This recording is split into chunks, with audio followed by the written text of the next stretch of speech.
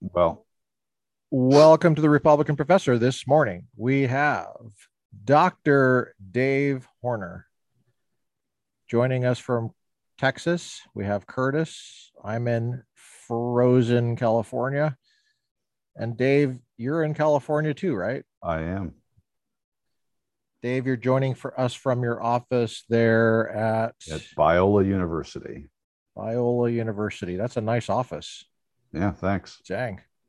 That's not a background. That's a nice That's No, that's your that's okay. it. real. Yeah, and actually, when I'm looking at you, I'm actually not looking at you. I'm looking past you at some mountains. And as a Colorado boy, that's good for my soul. Nice. Although I can't really see them today because it's kind of cloudy. But That's cool. But you take it on faith that they're there. yeah, it's a great office because it's largely because of that. So I'm thankful. Yes. Yeah. Praise God. That's the San Gabriel Mountains, I think you're looking at. Yes. Yeah. Okay.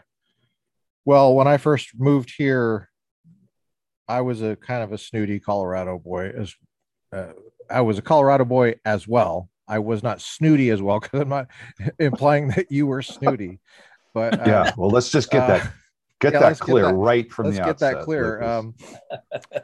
But I was such a snoot about Colorado's mountains that I saw these, and I mean, but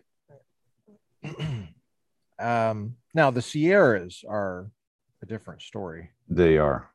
I would say. Well, I should I think maybe you'll I assume you'll have JP Moreland on this show at some point if you haven't already, but he came to Colorado to recruit me to come out here. And he also had a speaking engagement, but his real reason was to come to recruit me to come out here. And so I said, well, look at these mountains that I've got here in Colorado, and I go fly fishing. I can be up and fishing in 20 minutes. And he said, and I've never forgotten it. He said, well, our mountains can't beat your mountains, but our mountains can beat your ocean. Okay, that's pretty good. That's a good point. Yeah. Wow. That's all you can say. Yeah. So, okay, How did you look at him at that point? Were you just like, that is so deep? Uh, is that philosophy?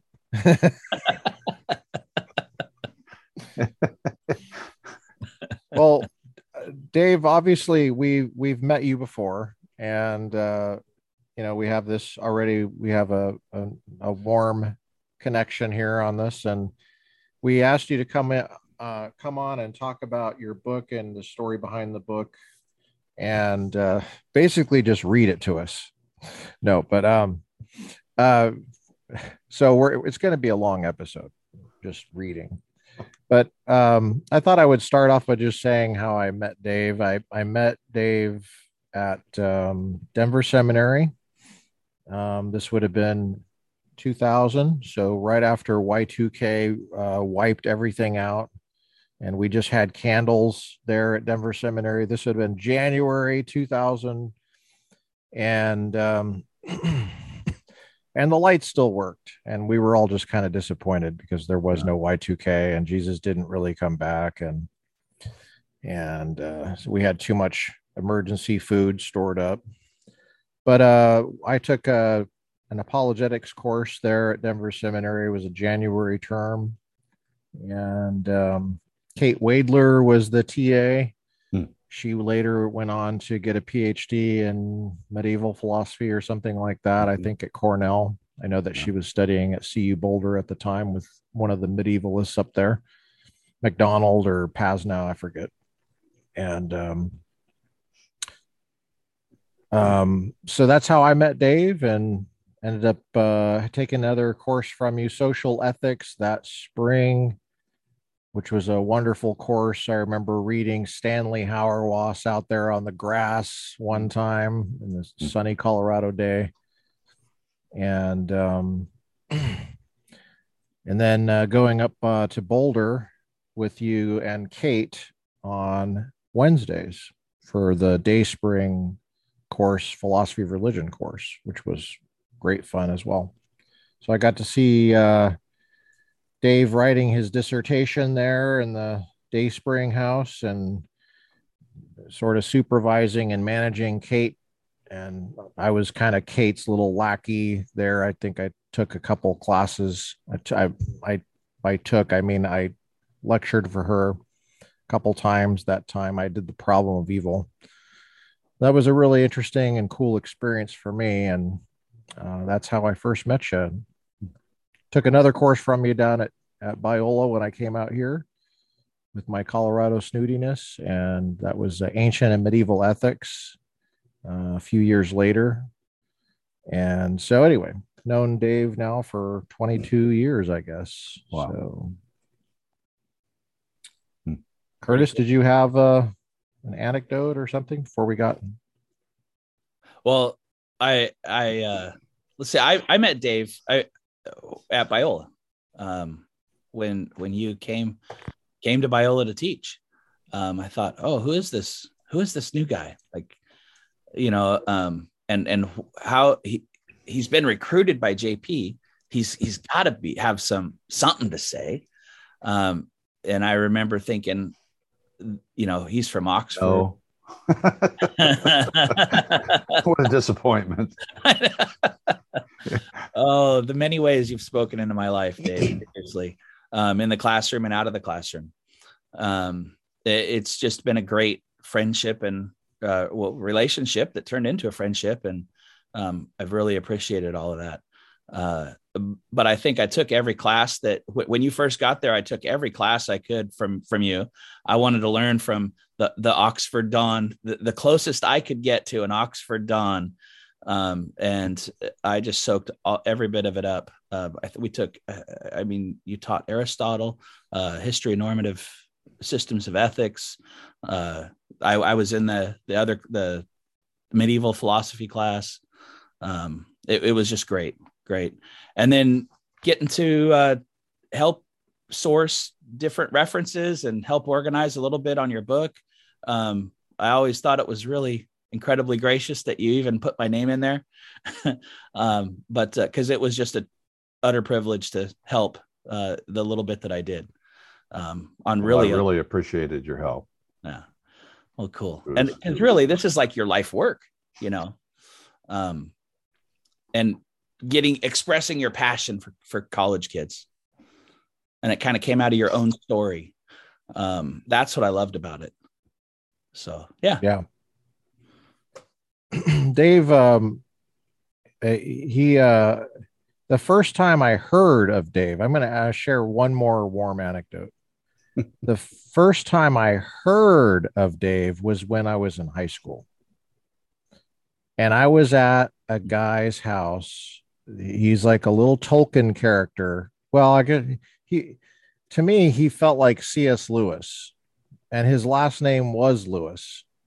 His name was Gordon R. Lewis, and he was a high school mentor of mine. Oh, and wow. He was telling me about his students, and he said, there's this guy, Dave Horner, who's just fantastic, and he just gets it. He gets everything. And, he said, be like Dave Horner. He didn't say it exactly like that, but I just remember that name. And I remember him telling me about your ministry at Stanford and just college ministry stuff. And that he was so proud of you. Wow. And so Dave and I have the same mentor and teacher, Gordon R. Lewis. Yeah. And then Dave ended up being my professor there. So I was very well primed to pay close attention because Gordon told me many years before. And so I was paying extra careful attention. I'm really glad I did. Well, thanks. I wish Gordon would have said that to other people. But at least you paid attention. And, yeah. That's great. In a lifetime, if you can get one student to pay attention, you're on the positive side of the ledger. When I saw you working on your dissertation up there, that to me was so intimidating to look at. Like you looked You handled it with grace and everything, but it's not you. It was just that what you were telling me. Like you were like, yeah, I basically have to write a second dissertation, and um, I've been working on this for years, and like if they don't like it, you just fail. I was like, wait, you don't get grades? He's like, no, you just write a book, and if they don't like it, you fail at the end. I was just like, wait, what school is this? And he said, Oxford. And I wrote down, I think I wrote down Oxnard Community College on accident. So I was like, what did he say? Oxnard? What? So I looked it up on the internets.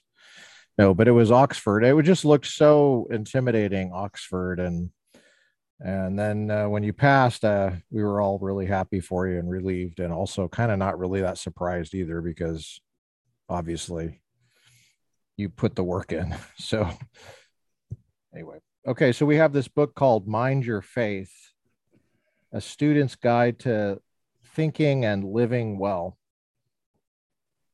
What I really love about this book is that you have in the very beginning a connection with loving God with all your mind, but then you get right into some basic epistemology, which I found the most helpful in seminary, which was when we got to the epistemology course. All of a sudden, just things fell into place for me there. Epistemology is the theory of knowledge, the study of knowledge. And you have this chapter called The Truth About Truth. And then the next chapter is The Truth About Belief and Knowledge. And those are all epistemology words. We just wondered if you would mind taking us through some of that material, and why did you decide to put that stuff up front, relatively up front in that book? Well, maybe I'll step back a little bit. I was, as you mentioned, from Gordon Lewis, I was in campus ministry work before I went into philosophy. So when I graduated from college, I had gone through a period of real doubt and questioning my faith and everything in college, and was greatly helped by exposure to what was very, at that time, quite undeveloped, the field of apologetics. Nothing like it is now. And so I didn't know what to do. I thought I would probably try to do something in that area, maybe, but I had no idea how to go about it. But I knew I did need to working with people. I love books, but I needed to figure out how to minister to people. So I went into campus ministry work and ended up eventually at Stanford. And at Stanford, I would speak. We had a Marxist dorm on campus. It was run by a Marxist, and so they had sherry hours where they would supply the sherry, and a speaker would show up, and they would stick around. Students would stick around because there was sherry there, because they're intellectually hungry, and so I would go in and speak for 20 minutes and then take questions for 2 hours. And it was great. I thought, this is what I want to do. But I also realized there was so much I didn't know. And my good friend, Greg Gansel, who was at that time on the East Coast, we would write each other. We would send cassette tapes of our reflections to each other to listen to kind of think about, because years before, we had sort of plotted together. We thought, we would like to get into the marketplace of ideas directly. And we sort of pick up the pieces on campuses of people who are, struggling or asking questions and so on. And we're kind of on the outside. We'd love to get on the inside. And but we didn't know exactly what to do. But independently, we discovered philosophy. as the field that got into that kind of stuff, and you could talk about it in classes. But also, I thought there are no Christian philosophers. And so this is like a hidden people's mission group, you know, and I'll probably be killed, martyred, but I'm going to do it. Elizabeth Elliot. Yeah. And my friends who were going on to grad school were all going to seminary to be pastors. And I had kind of thought, well, I guess that's what you do. Nobody was doing this. So Gansel and I kind of independently, but, you know, egging each other on, we both started pursuing this. And that's how I ended up at Denver Seminary to work with Gordon Lewis, because it was one of two seminaries in the country that actually had a philosophy program. Mm-hmm. And the other one was in Chicago. This Trinity. One's in Denver. Yeah. Okay. Yeah. Easy enough. You know, let me pray about it. Okay. So it was twice as long, and you had to learn Greek, but hey, praise God. You know, and I'm really glad I did that. Yeah, me too. But yeah. One of the things that got me there also was, while I was still at Stanford, I attended a conference on the Bible. It was a Congress on the Bible, they called it. Francis Schaeffer was there. A bunch of big dogs, and Denver Seminary had a booth, and there was this fiery little Italian guy who was manning the booth, and it turned out he was in the philosophy program, and he was a fighter, sort of a dude. He had worked for the mafia before he became a Christian, and so we started talking, and we got into this argument. And he said, "You got to come to Denver Seminary." I said, "No, I don't." "Yes, you do." And he just starts nailing me, you know, and everything. I thought, whoa, this is pretty good. So that was another reason. So as soon as I got there, I got involved with this guy. He had an apologetics ministry called Christian Research Associates. So I plugged into that.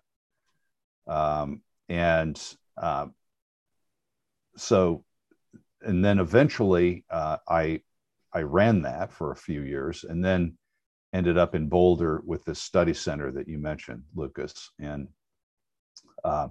so what I wanted to do was to try to bring, to continue to work in philosophy, to get the highest level I could, but also to kind of bring together these two worlds of engaging students, helping them think about important questions well, those who are not followers of Jesus, to help them understand the gospel and the Christian worldview, those who are, to help them think through their faith, because, you know, I've witnessed a whole lot of shipwrecks, and a lot of them are it's just bad thinking. It's poor understanding of things like science and so on.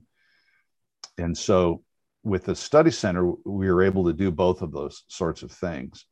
And so eventually, a colleague and I came up with the idea of having a kind of conference where we pull a lot of this stuff together. And I came up with the name for it, and I called it Universinity: How to Go to College Without Losing Your Mind, Your Faith, or Your Character. That's good marketing. Yeah. And I trademarked it right away. We thought somebody said, "Oh, that's good. Let's trademark it." So, but those three pieces: mind, faith, character. So I'm very slowly making my way toward answering your question, Lucas, as usual. And, you know, as somebody's really interested in ethics and so on, you know, in spiritual formation, I think that the character piece is really crucial. So I wanted to bring all that stuff together, and we did have several versions of that conference and so on. Well, then it turned out that both of us, the other guy was Gary DeWeese, both of us ended up coming out here to Biola to teach philosophy. And so we talked about maybe having, you know, kind of doing the conference, but Gary said, "No, we should write it and do a book." And So I dabbled around with that, but I was busy doing other straight academic things. But then I lost my health in 2007. And I got to the point where I wasn't quite sure what was going on, but it turned out to be an environmental sort of illness thing, mold toxicity, and as it turns out, Lyme disease. And so I was just, I was desperate. I didn't know if I'd ever write anything again. Mm. So I had a summer of 2008. I was scheduled to give several talks at a C.S. Lewis conference in Oxford, and then to give a whole week of talks in Cambridge for an apologetics network. So like, this is the dream, Boy, it just doesn't get any better than that. But it just became clear, especially given how moldy those places are, that there's no way I'm going to be able to do it. And so I emailed everybody. This is in like April of 2008. I emailed the folks and said, regretfully, I can't do it. And, somewhere around that night, I got up in the middle of the night to use the facilities. And this is the only time that I can think of where I had this experience, but it was like I had a voice. There was a thought that came into my mind just as clear as a bell. And that is, if you can't go to Oxford, write Universanity. Mm. Oh, okay. So that's really, the book is sort of like I was on a mission from God. It's like, if I can only do one thing, I want to help college students. I want to bring together this stuff that I've been thinking about and working through and testing and trying out on students and stuff over all these years. Mm-hmm. So that's how it happened. And so the epistemology piece is part of it. The book actually, the publisher didn't like the word Universanity, so we went with Mind Your Faith. But it does have those three parts: mind, faith, and character. And the mind bit, is foundational, and that's the more philosophical. Well, there's a lot of philosophical stuff, but I didn't want to use a lot of terminology because I wanted it to be used, for example, in courses that I teach here at Biola that are biblical studies courses and so on. Mm-hmm. So I wanted to make it very helpful philosophically without much of the terminology. And so, of course, like you, Lucas, I found epistemology extremely helpful in terms of laying a foundation for being able to make the sorts of distinctions then that you can use when you start talking about faith and character. Mm-hmm. Yeah, I remember when we were working together on it, and you had that singular focus. You had said a couple of times to me that if this is the only thing I ever finish, if this is the only thing, and because I remember a couple of times it was like, okay, I get the whole mold thing. Can I help with publishing some stuff that you don't have already? And you were like, none of it. This is the one thing.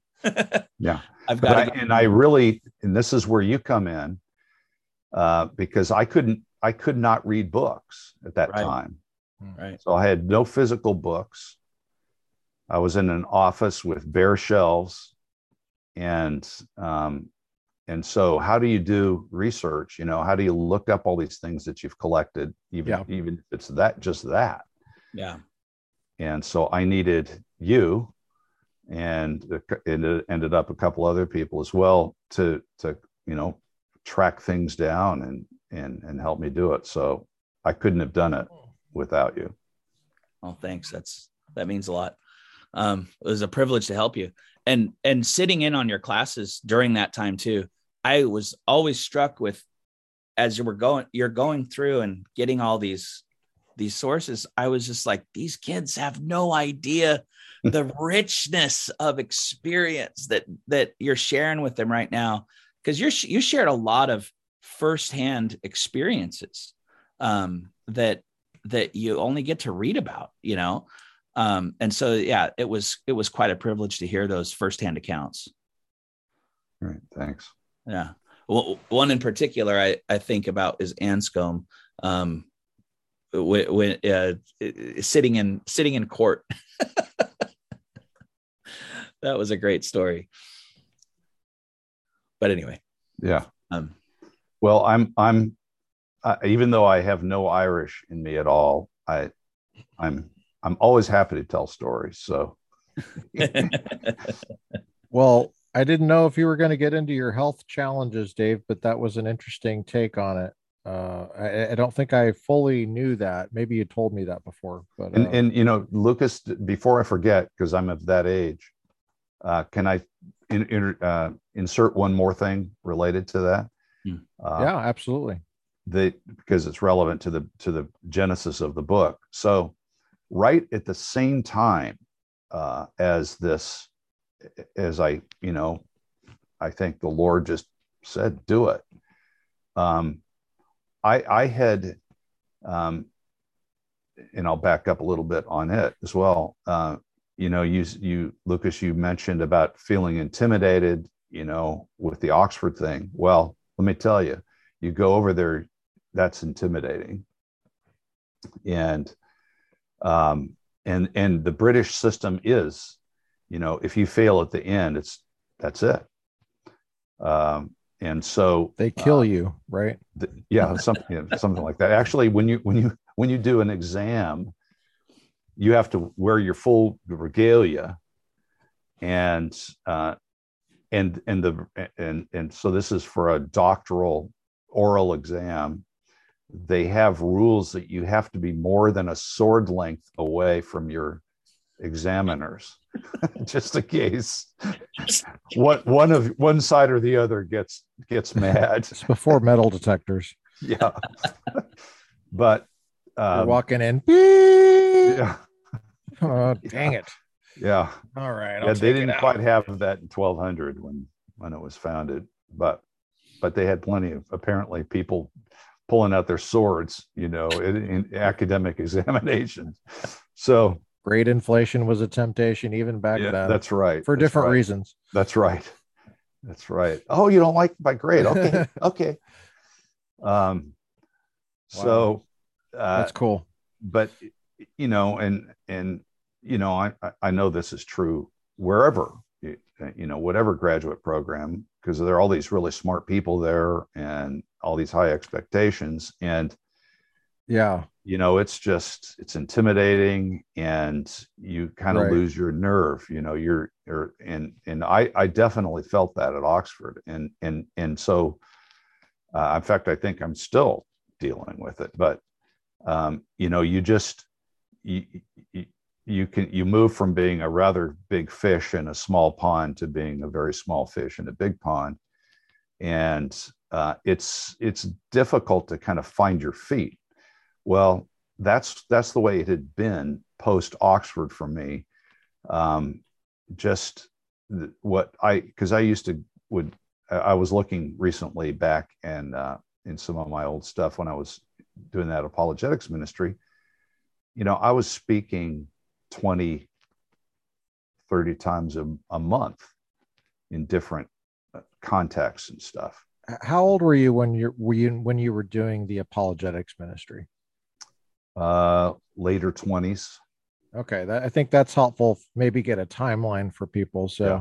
So later 20s. You have later 20s, and you're not a total kid, but it's not like you're in your early 20s or something. So you're okay. Are you married at this time? Yeah, I'm married. I have one child. All right. So you're fully in on seminary. Yeah, you're bar mitzvahed basically. Yeah. You're fully. Now I had facial hair. Did you have sideburns? I had a beard. I mean, I've had a beard kind of almost since birth. Now, so you were married. And now, how old were you when you went to Denver Seminary? I was, I think, 27 or 28. Okay, so you're So, and doing I got involved in apologetics kind of right away. So for the Mhm. next 4 or 5 years, I was doing that. I was doing a lot of speaking and How old stuff. were you when you went to Oxford for the first time? So it was, somewhere around, I guess, 35, maybe Okay, 36. so you're not like some young, you're well, you're not right after undergrad is what I'm Right. trying to get Yeah. at. Yeah. Yeah. You didn't just go straight through. Yeah. And I mean, that was a big benefit to me. I mean, there certainly downsides to it because you have less energy and time and all that Yeah. kind of stuff. But on the other hand, a lot of the intimidation that some of the grad students felt, I didn't, because I was older and I didn't care as much. Yeah. Richard Swinburne was my initial supervisor, and he was a very intimidating person to most people. They were just cowering, and he and I became pretty good friends because I didn't, I don't need that. But I would say in general, I was plenty intimidated by the environment and the expectations and just the sheer amazing, level of discourse and all that.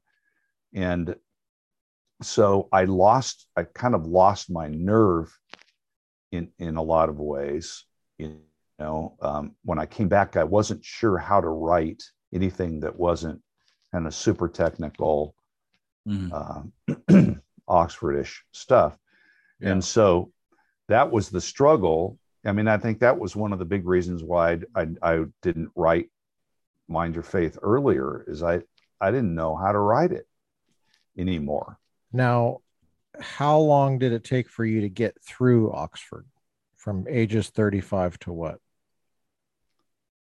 Well, it took me 5 years of as a student, but in there, my wife got seriously ill, and so I had to take a year out, medical leave. So I think it was 6 years. It might have been closer to 7 years. Okay. I But think, I can't remember all the now, dates. can you, I think be helpful for people who aren't familiar with how Oxford is different than the United States model. Here, you at Denver Seminary, you were taking courses like you normally think of. You take a semester long course, you have exams and papers and quizzes, and then you get a grade at the end. And then you take another course. Maybe it's more advanced, maybe it's kind of over here on the side. How is Oxford different for the PhD level? Yeah. Well, in general, for everybody, all the way through undergrads and graduates, there really are no grades. So you have personal tutorials. So that's where how you write papers, that's how you and know if you suck, is it if they just tell you in the tutorial, yeah, and this if they sucks. don't, which they're some do and some don't, but what you're doing is preparing to take exams at the very end. And so at the very end of your 3 years as an undergrad, you will put on your gowns and you will ride your bike in the examination schools, and you will get blue books and you will write out essays under time constraints, and then those are graded ruthlessly by someone other than your tutors. And that's for the undergrad. That's for the undergrad, but that's the way they've been formed. That's the way students think about things. So the grad is, so I did a master's degree and a doctorate there. So the master's degree was more like the undergrad thing. It was tutorial and then a set of exams at the end plus a thesis. And then at Oxford, they call it a D.Phil. The PhD is called a D.Phil. and it's pure research. So you're writing, you have an advisor, and that advisor might farm you out for different chapters a little bit. But then at the end, basically, you submit it, and you have two examiners who are not your advisors, one from Oxford and one from outside, and they say yay or nay. So it really, like the undergrad, but in a more intense way, it all depends on the very end. How are those people chosen? Are they just randomly chosen? You have a say in it. You can request people, and but before I went, quick story. Before I went to Oxford, I taught in the Soviet Union at an underground seminary for a few weeks in the fall of 1990. So it was just before the Soviet Union fell. And I could tell lots of stories about that. Well, I came out of that and I visited different places in Europe that I was thinking about possibly going. And my family came and joined me in Germany. And we went to these different universities and ended up at Oxford. But before we went from the continent of Europe over to England, we stayed with William Lane Craig and his family, Bill Craig, and he was one who had encouraged me to go to Oxford. And again, at that time, there just weren't all kinds of people doing this sort of thing. So, are there now? Yeah, I mean, they're just there are a lot of Christian philosophers now. So that's a span of what, 30 years? Yeah. When did Craig? Where were you with Craig? Were you what country were you again? In Belgium. He lived in Belgium. Okay, so he's in Leuven or in Leuven. Yeah. So he was he's of course a phenomenon, but he could lecture in French, German, and English. Yeah. And so they lived there, and he was basically an apologist in Europe. Yes. And he was one of a kind. So there were several, and J.P. Moreland and I actually went back to 1970, which is another story. But JP was really coming into his own, and he was kind of a mentor to Gansel and me. And Bill Craig just came up on the radar. I'd never met him, but I wrote him, and he was helpful, and he encouraged me to apply to go to Oxford. So anyway, these are all Biola professors, in case but you're not aware. None of this happened at Biola at the time. I mean, that's why I pointed out. Yeah. So. Yeah. And that's one of the reasons that there are so many people doing this sort of thing now is Biola. It's just this movement that occurred really beginning in the mid 1990s or late 1990s. But so there was no top down like Biola meeting in 1970 no, that said, no, if there were, we need more Christian philosophers, ha ha ha. And no, if there had been a meeting about it, it would have been voted down. Yes. Yeah. Especially at that time. Yeah. This was top down in the sense that it was from God. There's just no. In fact, when I was still working on my dissertation, and I had moved back to Colorado when we met, in that time, the last time I went over there during the summer to meet with my supervisor before I was ready to submit my dissertation, he said, "Do you have?" We went out for breakfast. He said, "Do you have any?" And this was not Swinburne for my D.Phil. Do you have any better job prospects? Because I was just cobbling together, teaching at Denver Seminary, teaching at Dayspring. I was a worship pastor in church. and I sometimes was working construction and putting up signs in housing developments. And I said, well, I have some friends out in California that have an MA program in philosophy, and they have 90 graduate students in their program, which eventually we had 140 out here. But, and he said, 90? Why, that's more than at Oxford.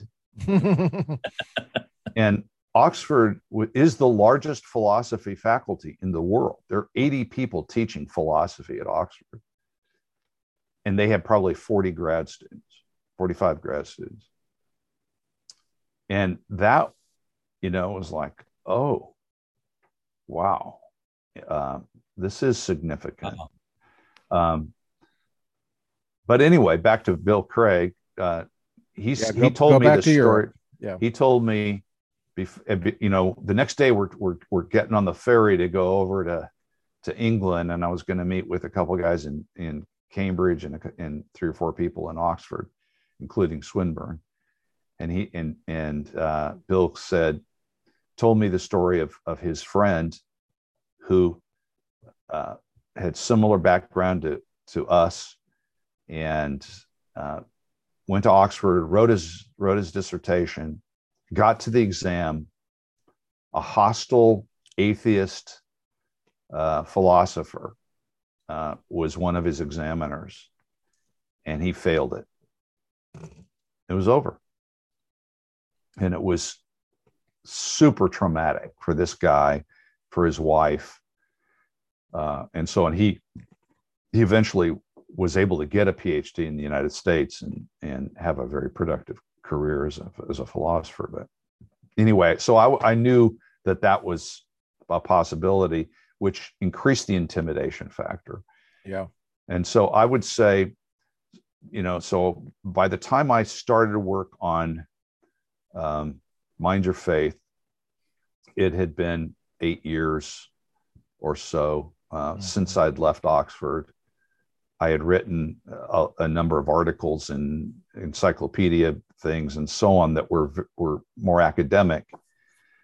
I just didn't know how to write, kind of at this level anymore. And so I've already described that kind of voice in the night, but then this is the other thing that happened right about the same time. I'm not sure exactly the chronology, but I got a letter from this woman whom I'd never met.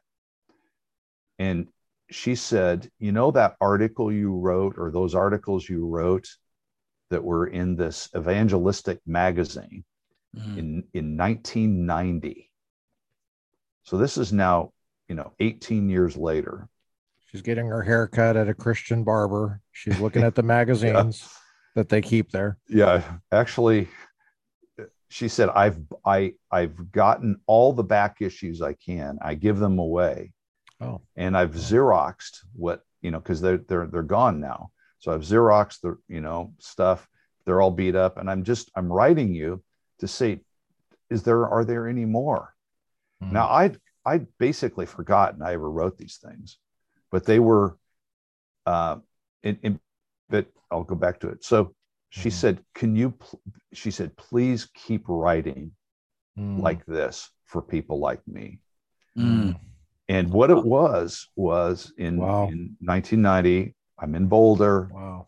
I thought, these hard questions that people have, maybe we should think of them not as problems to avoid, but as openings, to truth. So yes, I took this idea, the religious pluralism question. How can there be one true religion given all the options?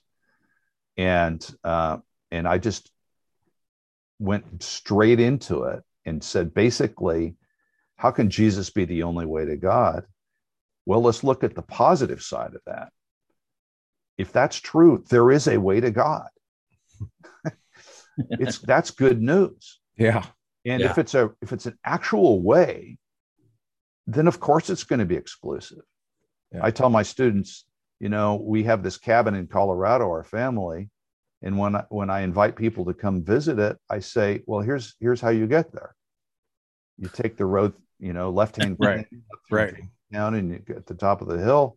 And I don't say anything about interstates in California or Broadway and New York or anything. And no one interprets that as you being a Debbie Downer.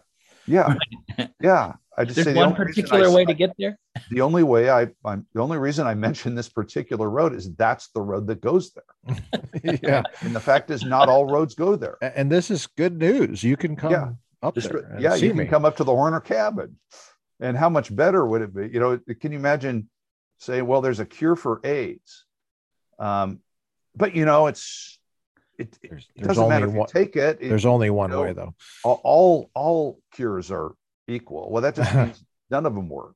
And so anyway, I wrote a series of articles on, kind of short things. The main thing on that, are all religions created equal? That's what she was referring to. Yeah, and then a sidebar on tolerance, and a sidebar on the blind men and the elephant. What was the name of the magazine again? It was called A Separate Peace, PEACE, and it was a publication of Campus Crusade. These articles have been translated into other languages, and in fact, the blind men and the elephant thing, it's still all over the internet out there.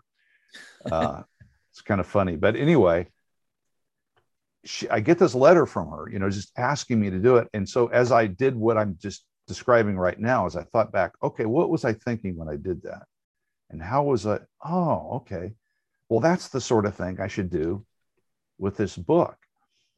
And it's kind of funny because she said, you've never met me, blah, blah, blah. So years later, I wrote her and I said, well, thank you for sending me that letter. And she's kind of going, what letter? She doesn't remember ever writing me or anything. But it was this thing, another thing, I think, just, what are the chances after 18 years, she's going to pick that time to write this guy she doesn't know. She tracked down at Biola and, ask him to do this. And again, she doesn't even remember it. So I really did feel like I was on as the Blues Brothers would say, I was on a mission from God. Yeah, that almost qualifies as miraculous. Yeah. Yeah.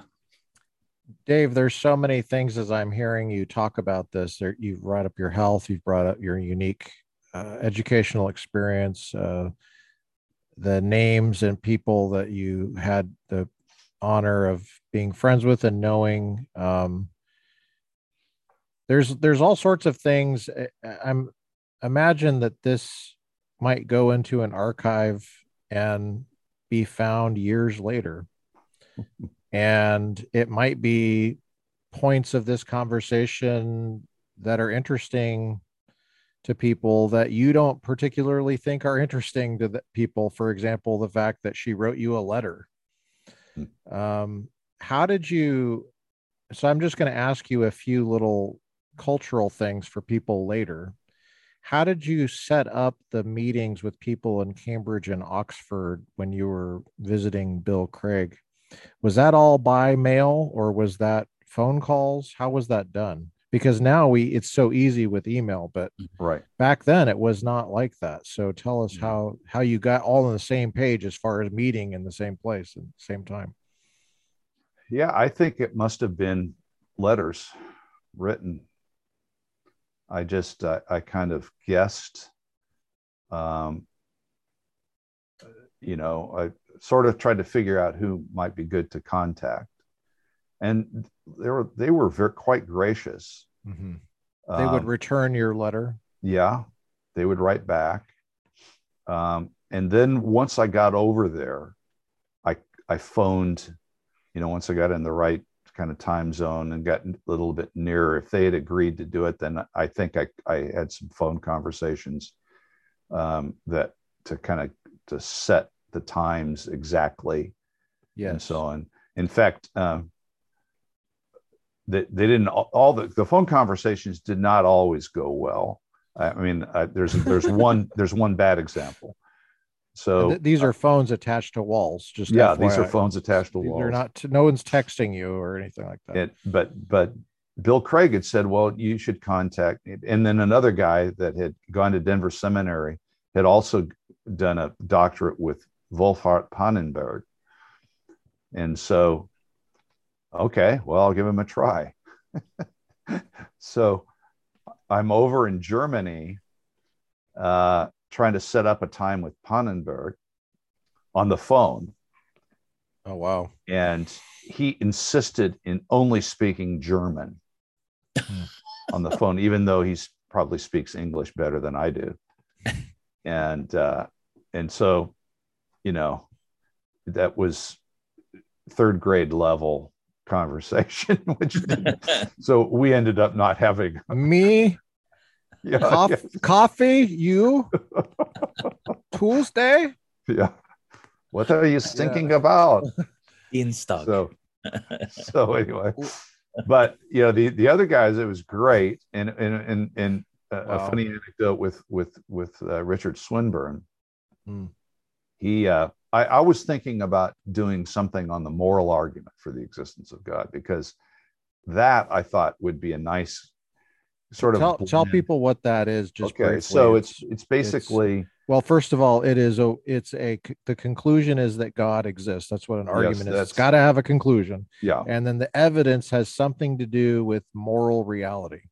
Yeah, that's right. So it's basically the idea that maybe one way to put it, the best explanation for the existence of objective moral values and obligations and so on is that that reality is like that. And the best explanation for that is that it's created by a person, a moral person with moral reasons and intentions, and it has a kind of moral design. So molecules don't have moral properties and so on. So naturalism just does a really terrible job at grounding the existence of all this stuff. So it's actually something I'm now back at working on. I'm writing a chapter in a book on the history of the moral argument, published by Oxford. But you know, when I first was thinking about going over that's the sort of thing I want to work on. Well, Richard Swinburne doesn't like those arguments. and so we got into this big argument about it. About the in his argument in his office. In a different sense. Yeah. And so he's just drilling me and I'm trying to respond. I'm figuring, okay, this is clearly I'm not coming here, but hey, I'll give it my best shot. Well, it turns out he really liked that. Oh, okay. And so he nominated me for a British government scholarship, which I got. And I got it because Richard Swinburne nominated me for it. So that's one of the things about philosophy is having a good argument, in the sense of getting into a good argument with someone can be a really great thing. And it's not a bad thing. Yeah. And that's something that philosophy can help in our present moment, I think, when people are just, everything's a microaggression and everybody's worried about this and that. And we've got to be really nice to people. You can be really gracious and loving and respectful to people and disagree with them and give good reasons for your position. And so, sorry. I didn't mean to interrupt. You're touching on something I think that you delivered so well through my time with you and as a student. And that's that what you're doing in that moment when you're arguing with someone, you're exemplifying virtues and you're flourishing as a human person. And you can do that flourishing well, or you can do it poorly. Right. And so when you're loving and kind, you're showing courage, you're doing all this stuff, you're kind of living fully in a sense. And that's inspiring. And it was inspiring to Swinburne. Yeah. Yeah. So, yeah, thank you. So anyway, so that's another anecdote that might be interesting for somebody who ever thinks about doing something like this, that it actually, to my surprise, I mean, I left there thinking, well, that's the end of that. But he loved it. Dave, what's interesting and compelling about your story is that you weren't one of these guys that went to college. You went to CSU Boulder, CSU Boulder. You went to CSU Fort Collins, right? For your undergrad. It's not like you came out of high school going, I want to teach philosophy, and this is, going to do this step and this step. Some people do, but you went kind of this way and then ended up at this nice office at Biola. What was that like? I mean, you already said you're incredibly anxious and fearful at Oxford, but the whole journey seems kind of fraught with uncertainty. Yeah. And, looking back, would you do it the same way, or? Yeah, that's such a hard question to answer, I'll give you an easier question then. But why does your book not have any pie charts and facts in it? I'm talking about, like, I don't see any like scatter plots just like there's no facts and there's no statistics. That's what I look for. I look for pictures, and I almost threw it away, to be honest with you. I did not see a single pie chart. Yeah. I mean, that's a real weakness of the book. There's no question. There's no science in it. It would be utterly irrelevant the science to what we're doing. But yeah. So as soon as we ask what is science, we're doing philosophy. And there's no set of statistics or pie charts that can help you answer that question. Mm-hmm. What is science? So this is more that sort of book.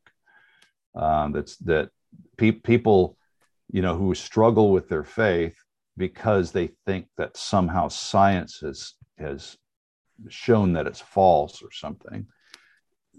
That's because they misunderstand what science is and what it can do. Mm-hmm. As G.K. Chesterton said, when to the question, to the objection, well, science has proved that there is no God. He said, well, which experiment was that? That's clearly a misunderstanding of what science is and what science can do. And that's how philosophy is try to figure out, okay, what kind of questions are we talking about here? And again, statistics and pie charts just are of no help there. They're great when you're doing science, perhaps, but not when you're thinking about science. And so, yeah, I had no concept of this growing up. I would say I did have some really good things that I just didn't know the word philosophy to put with them necessarily. Yes. But I grew up in a church where the pastor actually was a clear thinker, and he gauged the text of scripture really well, but he also was he was conversant with other thoughts and thinkers, and I had a high school youth guy who had actually lived and worked at L'Abri with Francis Schaeffer.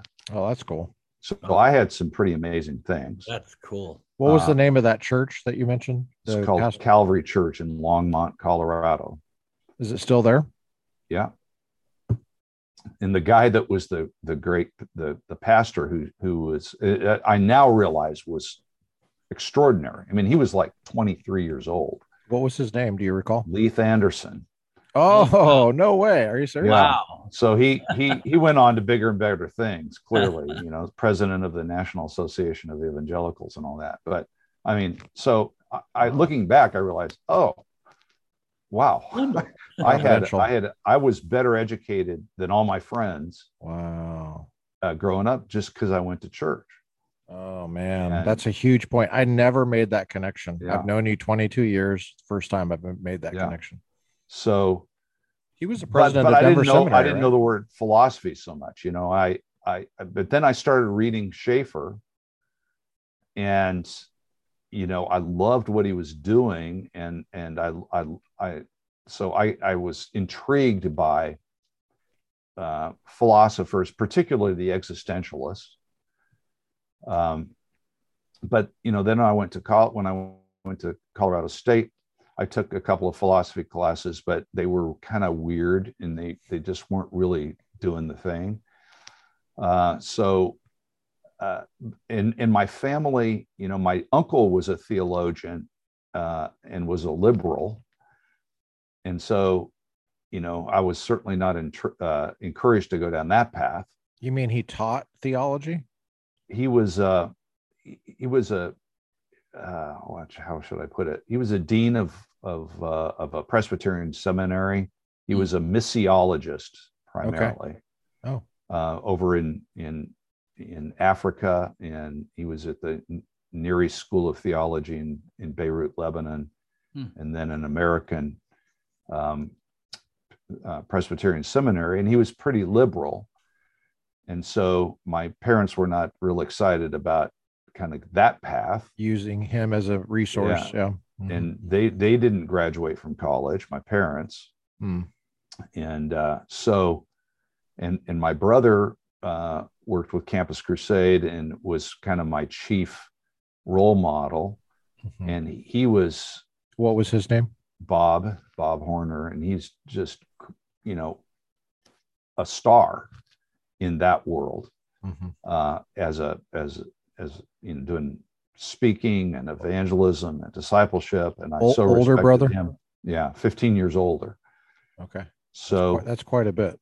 So for me to kind of come to this way of thinking was really, you know, it was just not something my family. I just had no preparation for it, and besides, and one of the things I had to do actually when I came to Denver Seminary to study philosophy, I got counseling about it, and my counselor said, you need to talk to your brother about what you're doing, and you know, he may not like it, but if he can just understand kind of this different path you're taking. So we met at McDonald's for breakfast, and I laid it out, and he said, bro, that's great. That's great. Just don't get weird. As if too late. You know, too late. And he's been my biggest fan ever since. I mean, I can't say enough about how great that was. So our paths, which had really kind of been quite similar, now started, but great, you know, great appreciation for each other and respect for each other and so on. He's still, you know, we're still extremely close. And so, you know, this is related to the fact that, and like I say, I met J.P. Moreland in 1970. How'd that happen? He graduated from college and came to Boulder to serve with Campus Crusade at the University of Colorado. And his director was my brother. Oh. And okay. I was a junior high kid, 12 miles away. And so that's how we met. It's a small world. Yeah. And so he obviously made an impact on you somehow. Yeah. I mean, at that age. And what was it about him that well, I mean, I just remember inspiring. Meeting him, and he was a common name, and he was kind of a firecracker, you know.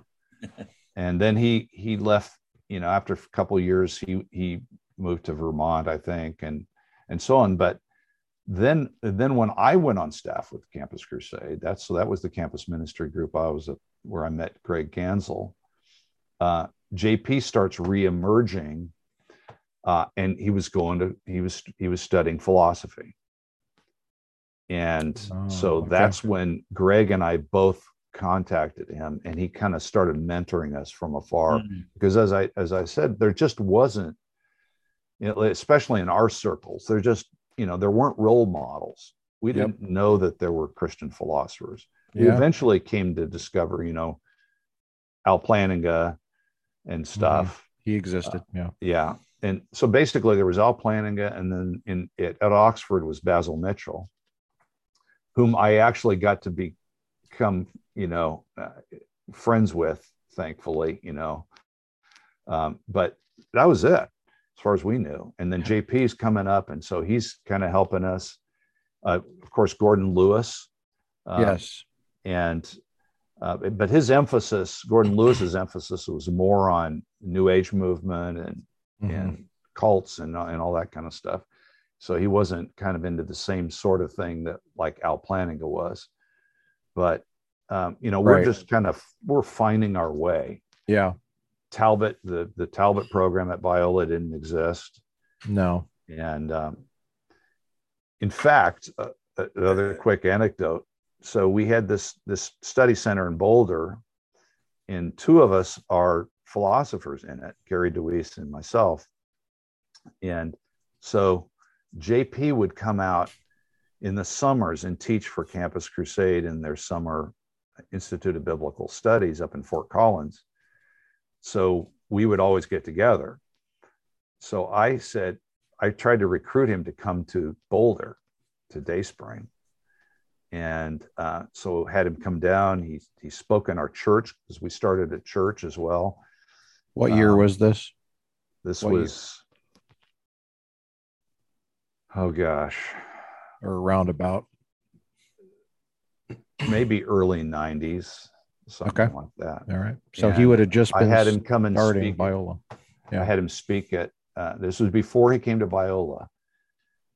He wasn't happy where he was. And so I had him, he met with Gordon Lewis and so on. But,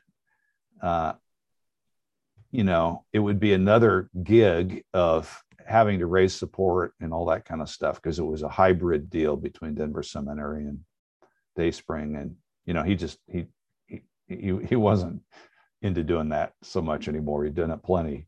Plus he had a guy that, a colleague that they had just kind of decided they were going to go together wherever they went. Mm-hmm. Right. And so, but anyway, he said, he told me at that point, he said, there's a place, I can't tell you where it is, but they're talking about maybe starting a master's program in philosophy, a theological seminary. And so that's what I'm exploring right now. And that, that might be where I end up. And that was Talbot. So just like the next year, this program here started, and JP came in, and he and Scott Ray somehow convinced the administration that this would be a good idea.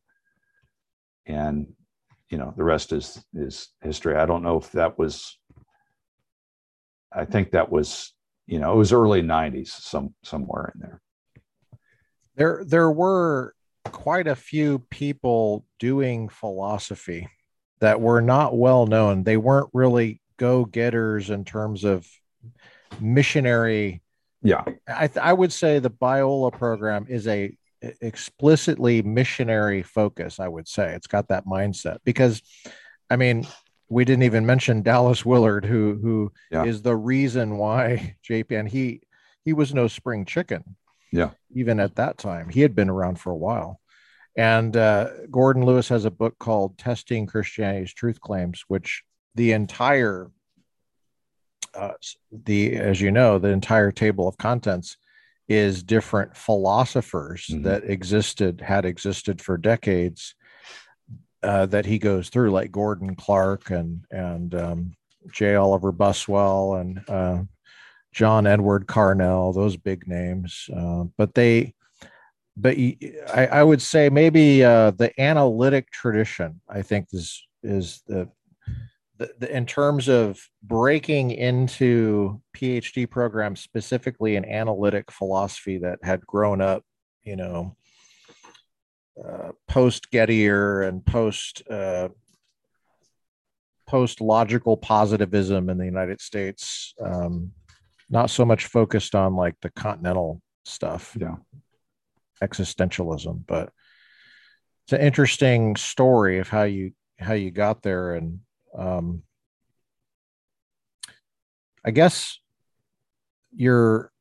I wanted to also say about your health challenges, the tremendous, my heart went out to you so much when I had heard about the challenges you had, especially how torturous it must have been for you specifically with books. How did your illness affect your ability to deal with old books, like books you hold in your hand? Yeah.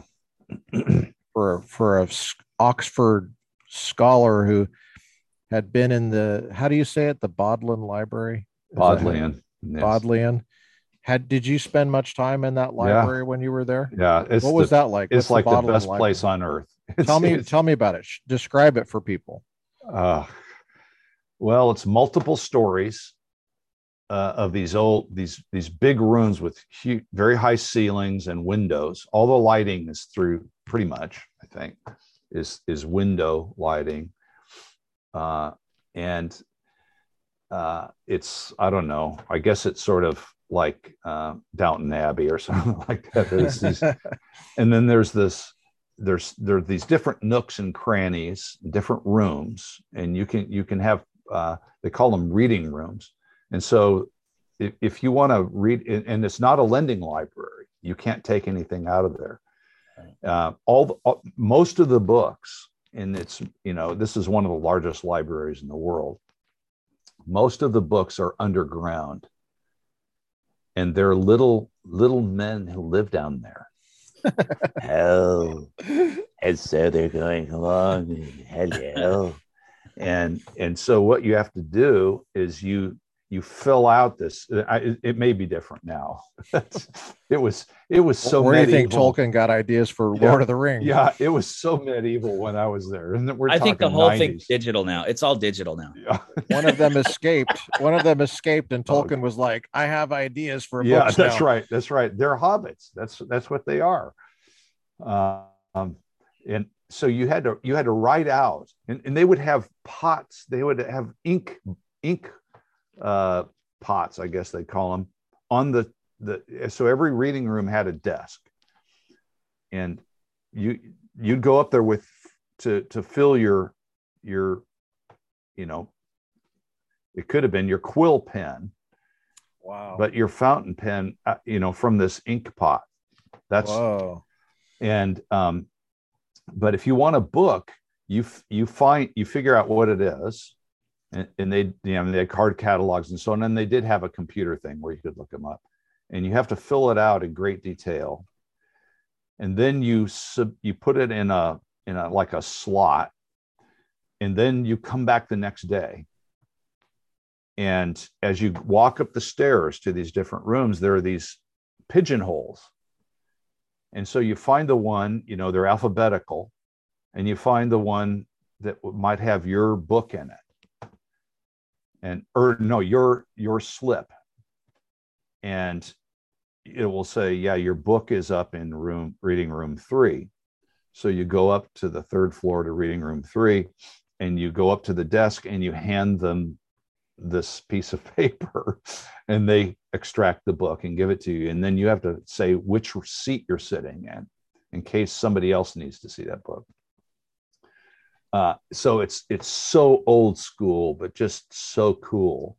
Mm-hmm. And it's just, it's like paradise. In fact, when I was ill, as I was one of the treatment strategies was a kind of neuroscience, kind of trying to reformulate your neural pathways and so on. That JP kind of turned me on to this, but this person that was talking to us about it, they said, now think about, if you were to be healed, if you were to be better, what would be this sort of experience that you could imagine to be sort of that thing that you look forward to? And it was, for me, it was to be in the Bodland, to be in those, one of those rooms.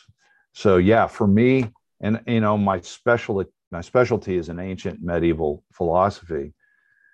Oxford's a medieval university. I just love all that stuff. I love old books, and a bunch of my books came from Oxford, and they're full of mold, which is one of the reasons I got ill. But yeah, it was really hard.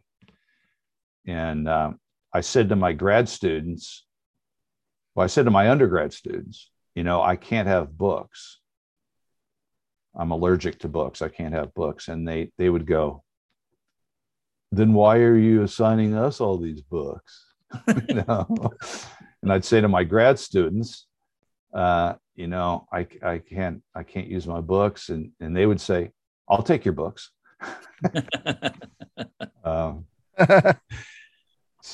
But yeah, it was hard. And it was one of the things that was really hard is, that it lasted 12 years.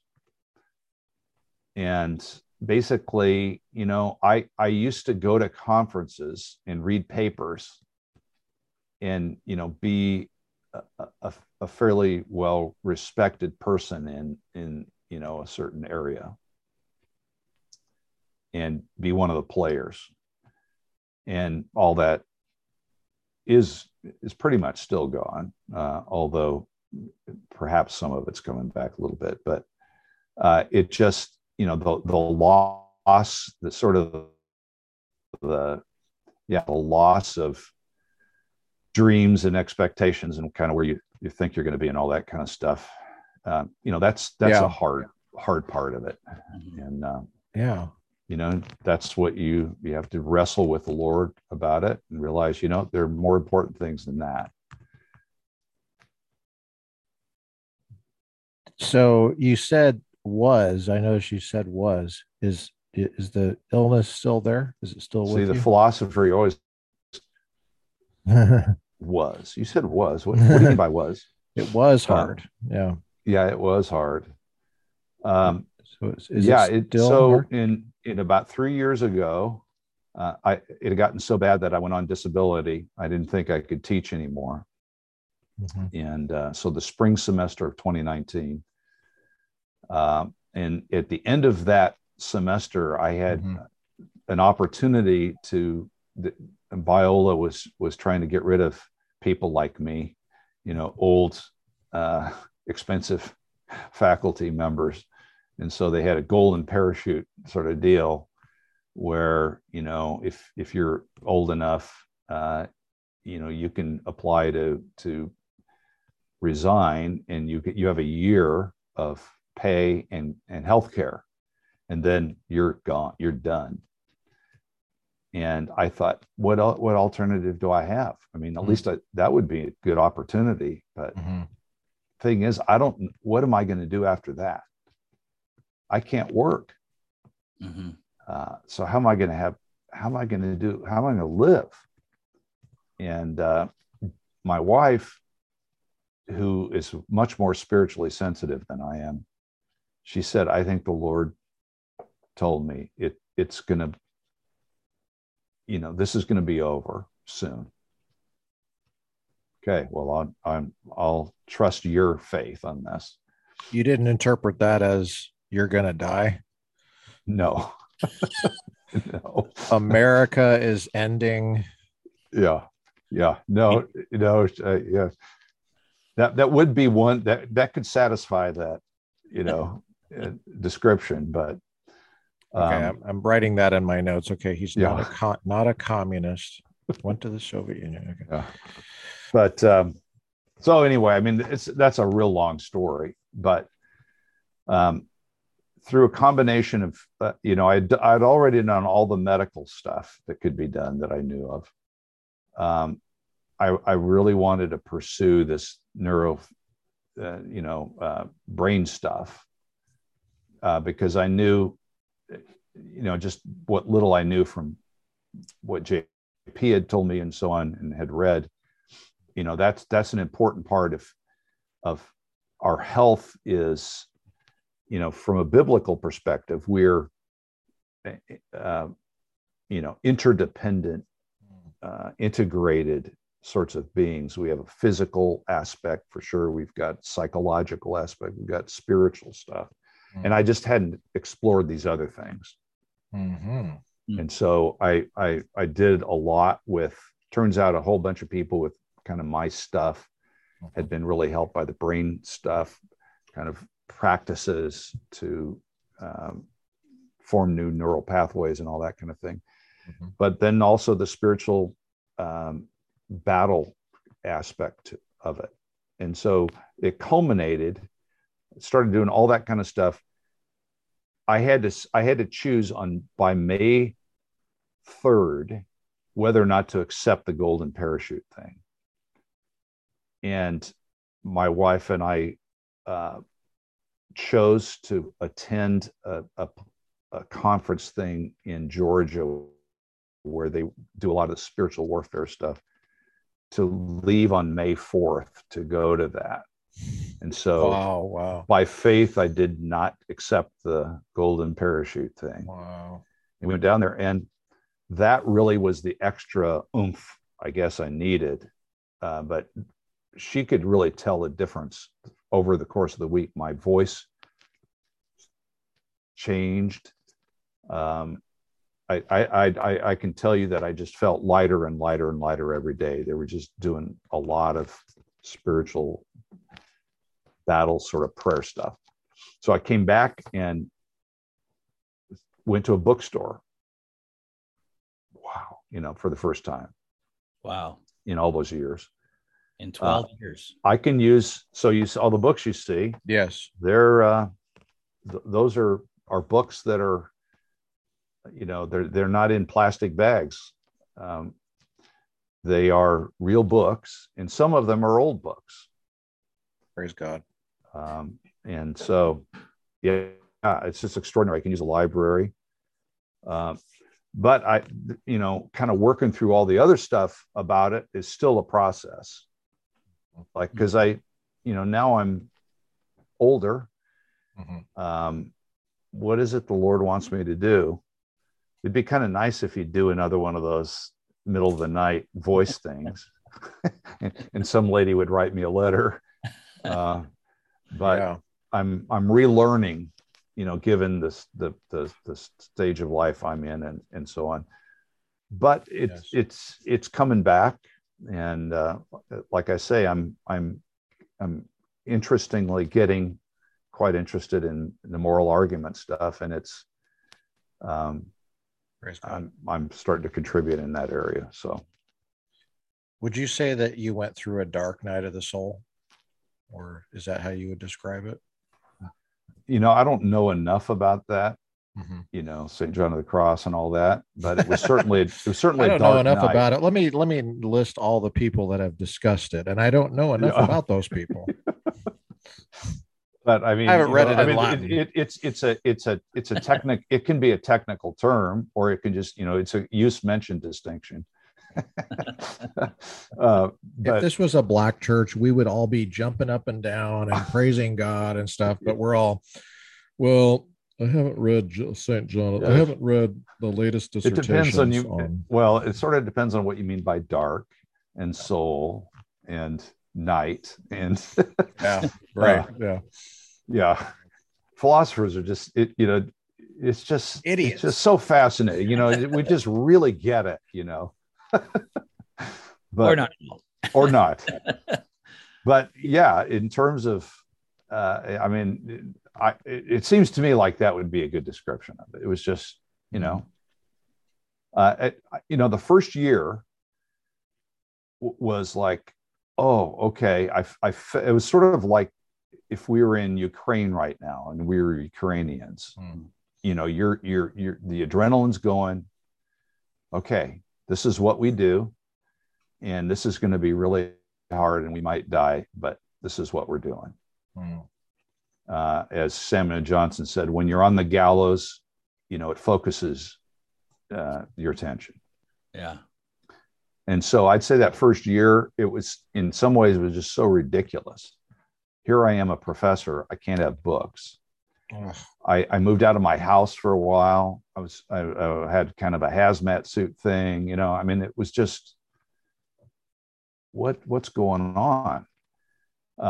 And I had been thinking in the year or so prior to that, I've been kind of wondering, I wonder what it would be like if I really suffered. I don't know if I can handle it. My life has been really good.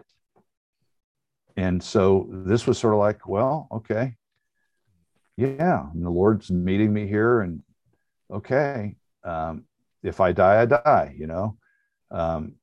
yeah, and so it was hard, but I handled it pretty well. But then it went on for another 11 years. That had its own challenge. It's just like, oh, when's it going to end? And it's maybe this is never going to end, and I'm just going to be kind of limping through.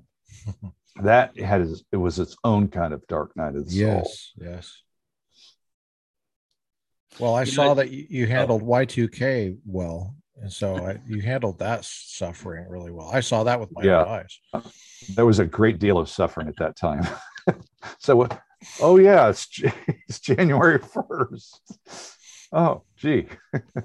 Well, Dave, as you're talking about, like, now I'm kind of coming back. It's coming back. I'm getting more involved, reaching out, and now you're back into moral arguments. I came across an article sometime in the last year that you had written. I can't even remember I came across it on the internet when I was doing a search. And it was the moral apologetics. Yeah. And I thought, oh, this is, I immediately, when I saw that you wrote it, I was like, oh, that's fitting. I got to read this. And as I read it, I really liked how it approached culture, and where we're at. It's almost like the pre-work yeah, that needs to be done. Do you want to talk a little bit maybe? Yeah. Yeah. So there is a thing now called moral apologetics. And so there's a series of books coming out. And so this chapter that I mentioned is kind of part of that. But the people who, and so I'm actually on the board of the Center for Moral Apologetics or something like that at Houston Baptist University. And that's really where a lot of this is happening. Some really good people there. But back when I first talked about this was over in Europe at the European Leadership Forum thing, and they specifically asked me to talk about moral objections to the gospel and so on. And I think they suggested the term moral apologetics, which I'd never heard before. And so I think maybe maybe I was the first one to use the term, in terms of describing talks or something like that. But what came out of it was the article you're talking about. And so I'm really happy to see that this whole kind of movement, it includes that sort of thing, but it also includes a reinvigoration of the so-called moral argument. But my thought was, people,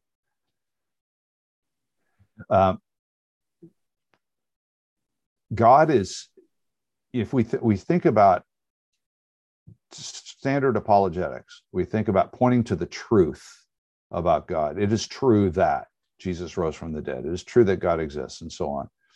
And that is necessary for someone to come to place their trust in Christ. There's certain things that they think have to be true. They actually have to think that, well, I guess there is a God, and so on. Right. But also, if we appeal to the medieval notion of the transcendentals, goodness, truth, and beauty, and the earlier thinkers thought of God as actually the ground of all of that. Those things all go together. Right. And God is the good, the true, and the beautiful, and so on. My view is that we are attracted. If you look at a beautiful sunset and you go, you just have to respond. You say, wow, that's beautiful. Yeah, it just calls forth, a proper response to the value of it. Mm-hmm. Yeah. Well, I think that's what happens with those transcendental values. That's true. There's a certain kind of appropriate response to that. That's true. That's what we want cognitively, is we want to get onto the truth. What we want to get onto morally is the good. We say, yes, that's good. She's good. What's happening in Ukraine is bad. But we look at Zelensky and, kind of his moral heroism right now. We go, that's good. Yeah. We have to say yes. And the same thing with beauty. That's beautiful. And so I think as you look at different apologetic strategies and different things, you can, I think everything points to God in some way. And so all of those things are sort of channels and to recognizing God as the good, the true, and the beautiful. And so arguably, C.S. Lewis was the most balanced among those. But also argue, he wrote about all of them, and he gives them, probably the most famous moral argument is the first few chapters of Mere Christianity. Mm-hmm. But one can make the argument that the thing that was most compelling to him was beauty. Yeah, and he clearly argued for the truth, right. And so it's amazing how much that right there has been a challenge to get through to folks when I'm teaching in LA. And I just use the example of, going between LMU and Pepperdine, like I did for over a decade. I'd go down PCH, and oftentimes it was during the sunset.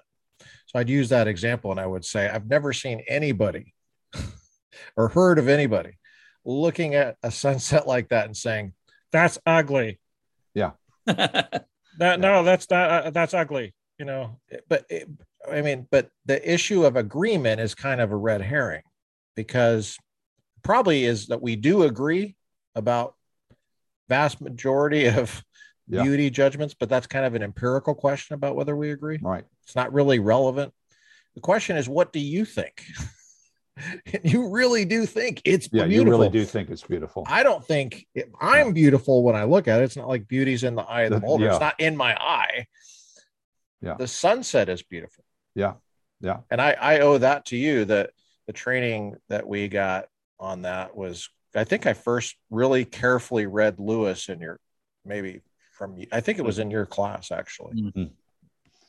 Well, I always try to have Lewis in there somewhere. So even if it was a tennis class, you might have read Lewis for me. But anyway, so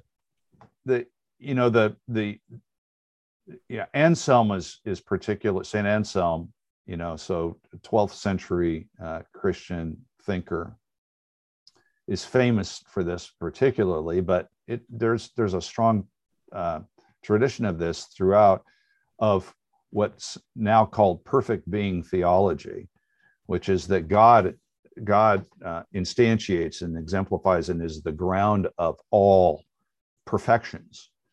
And so he is the good, the true, and the beautiful, and he is the maximal, and the origin and ground of all these things. And so when we're for some people, beauty is really going to be if they can just go past, if they can look up the sunbeam, as C.S. Lewis put it, that God's up there. And so in terms of the moral argument, I think it's Bill Craig calls it the most popular and maybe the most compelling argument. I don't know if he says compelling, but I think that's probably related to the other claim that people, I know for me, that was always the thing that just really resonated. Like, God makes sense out of morality. And Good way to put it. So there's something deeply intuitive, and but it's more than just abstract, So your intuitions are your friend on this. Common sense. Yeah. What you're saying is common sense. You can trust it. Yeah. God put it there for a reason. Right. Yeah. And it's evidence. The moral argument is most, basic intuition is, I think, as universal as that sunset example, but how you spell it out can get hugely complicated. But here's where I learned from Aristotle. To grasp something. How do you say his name? What's his name? Harry Stottle. He's not Harry Potter. It's Harry Stottle. Slow down. Okay. Aristotle. Okay. Yes. Related to John Stottle. Yeah.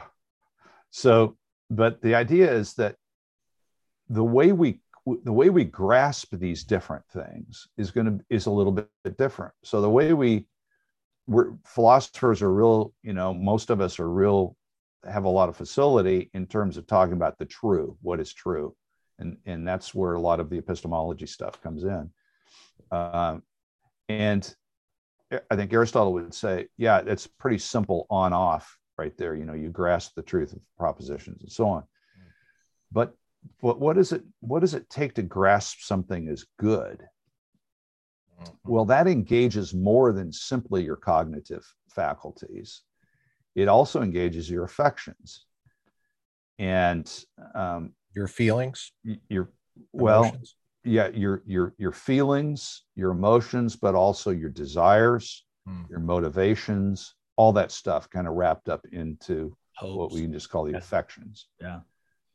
What you care about.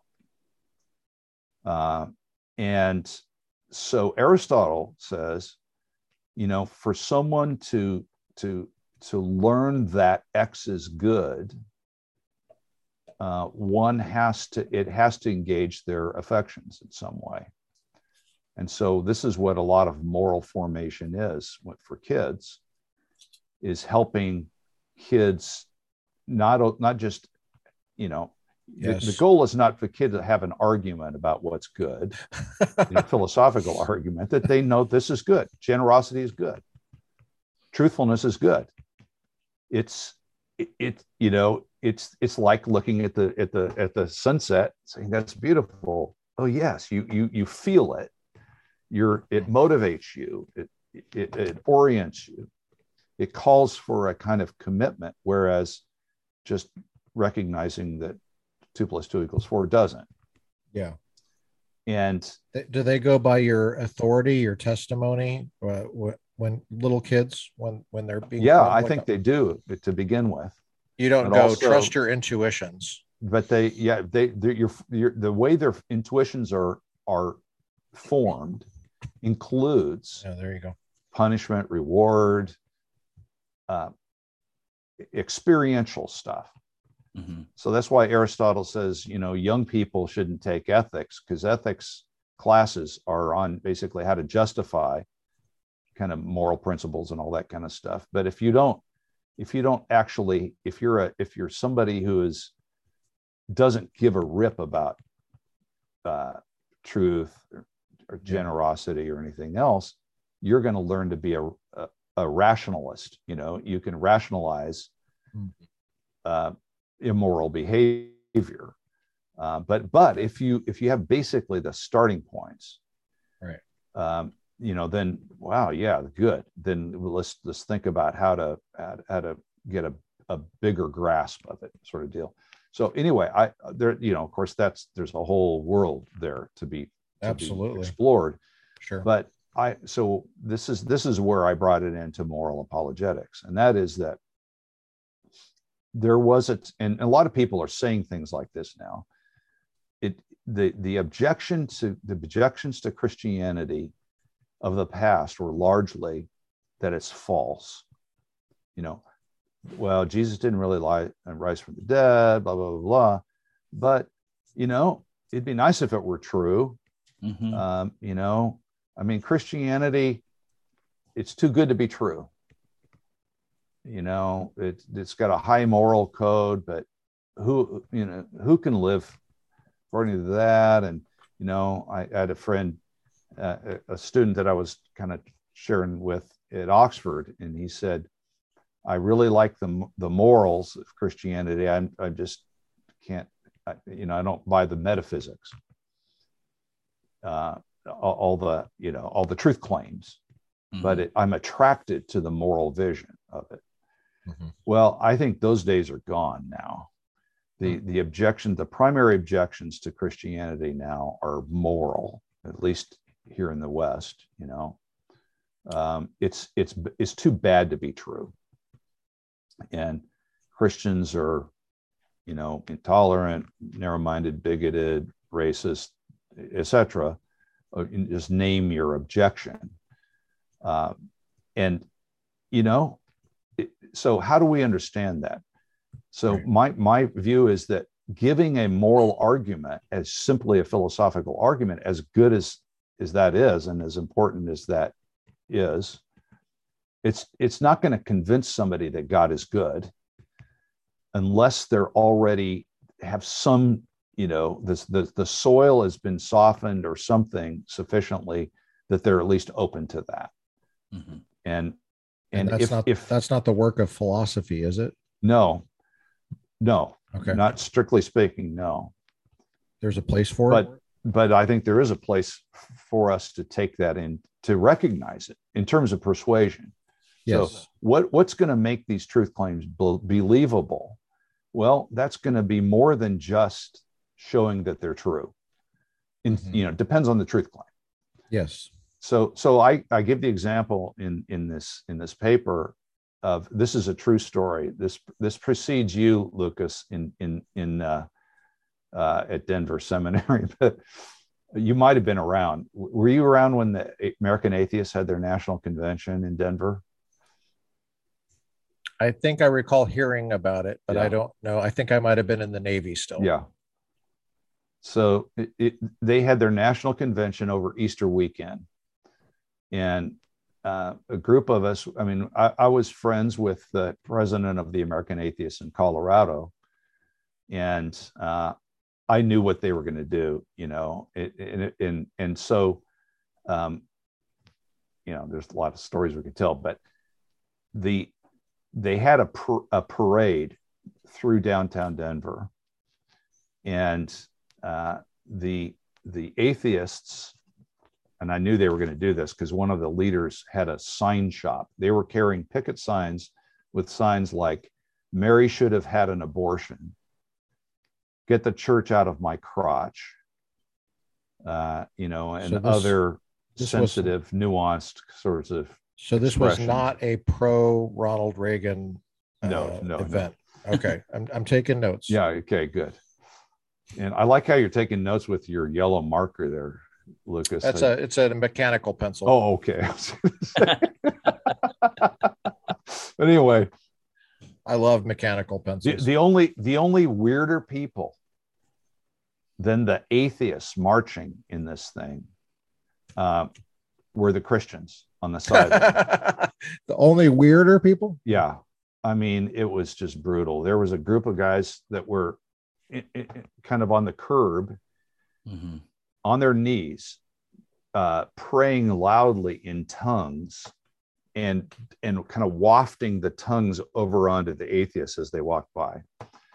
But the real image that is seared into my memory, and not much is seared into my memory anymore, is the guy with a big hard hat and a mechanical bullhorn mounted on it with a microphone. So it was one of these, you know, battery operated megaphone things. And as the atheists walked by, this guy's screaming into the microphone, "Jesus loves you! Jesus loves you!" And, you know, I expected the atheists to fall on their knees in faith and repentance. Oh, I get it now. Nope, didn't happen. Well, these, the propositions this guy was asserting were certainly true and important for them to know, but somehow they didn't get the point. Yeah. Because of the way he said it. And that's sure. An example of how, yeah, sure. There's a difference between the truth of something and the believability of it, and being able to take it in. I think a lot of people in ministry would have had an earlier generation, kind of a more anti-intellectual generation. Although I think there's anti-intellectualism all over the place still. Yeah. But in all generations, they might say, well, yeah, but you could sit down at a typewriter and write out a moral argument. That's not going to convince him either. He's not going to fall on his knees either. So what does exactly work? True. So yeah.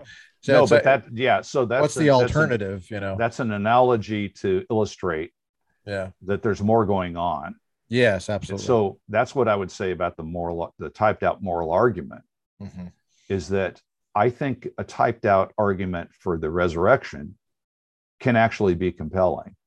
And it has. And it certainly has. Yeah.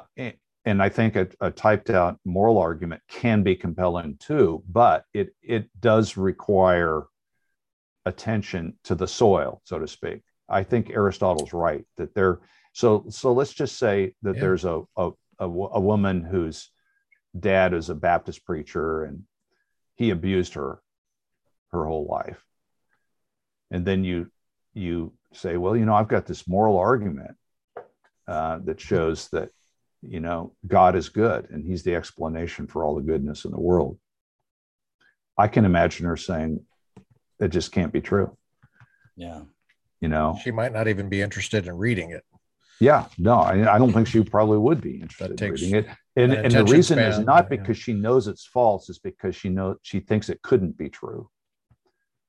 Yeah. And maybe her nervous system's it's outside of her window of tolerance, and she's in fight or flight, or that very well could be the case. Shut down or whatever. Yeah. But even if she's kind of over that, somehow has worked through all that, she probably still is not open to somebody giving an argument any more than you and I would be open to somebody. Hey, I'm a member of the Flat Earth Society, and we're having a meeting tonight, and in Vail, we might want to go just to kind of mock or something, but it's like, I got better things to do with my time. And yeah. Well, go ahead. Are you going further, Dave? Because there was cancel Flat Earth meeting. Yeah. Oh, sorry. I'm supposed to have this on mute. Sorry. Oh, go ahead, Curtis. I can. Well, Lucas had said a moment ago. So what's the alternative, right? And the takeaway that I got from reading that is that the alternative is essentially living in such a way that makes those people, it's as endearing as it may be to be screaming in a microphone. There may be a better way to live and approach people so that they can have hope and start to latch onto those pieces that you're talking about. That could be another alternative. Yeah. So I think, to kind of tie it together, there has to be, again, Aristotle's point is that there has to be this kind of a proper sort of experience, associated with coming to grasp, certain concepts and so on. And there was a time when Christians were thought to be good, and so you could give an argument, you could even give a moral argument. Oh yeah, that makes sense. But if somebody now, and I'm sure there are some people for whom that's still the case, but it's not a given anymore. And so even besides people like the young woman I mentioned, so there's a need for argument, but of a different kind, an analogous sort of making a moral argument as being good. Yes.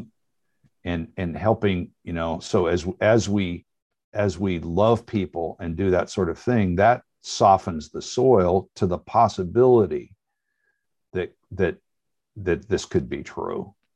Mm-hmm. So the sociologists of knowledge call this plausibility. And if a real simple way to think about it is plausibility is the question, could it be true? And I say credibility is the question, is it true? And so, we just have to face the fact that in doing apologetics or whatever, that we've got both going on. And if there's a plausibility problem, yes, then that's just going to filter out all of our credibility stuff. So I'm excited that there's this moral apologetics movement and it really does seem to be a movement. It's going on, but I think it really is important that it includes a real emphasis for people on, if you think about just one more quick little thing that's related, but the passage that we all appeal to for apologetics, 1 Peter 3:15, but set apart Christ as Lord in your hearts, always being ready to give a defense to anyone who asks you for the reason for the hope that you have. Wait a minute. And he says, but with gentleness and respect. Mm-hmm. If anybody asks you to give a reason for the hope that you have, well, how many times did people do that? Well, then you look in the context there, it's all about suffering and doing it hopefully. So that's a kind of, plausibility thing is the context, the soil, the precursor, as you said, Very Curtis. good point. Very good point. Yeah. It seems like there's a lot there, and it reminds me of a story you told me. I believe it was you that told me this story of a CU Boulder professor, atheist, specialized in Nietzsche.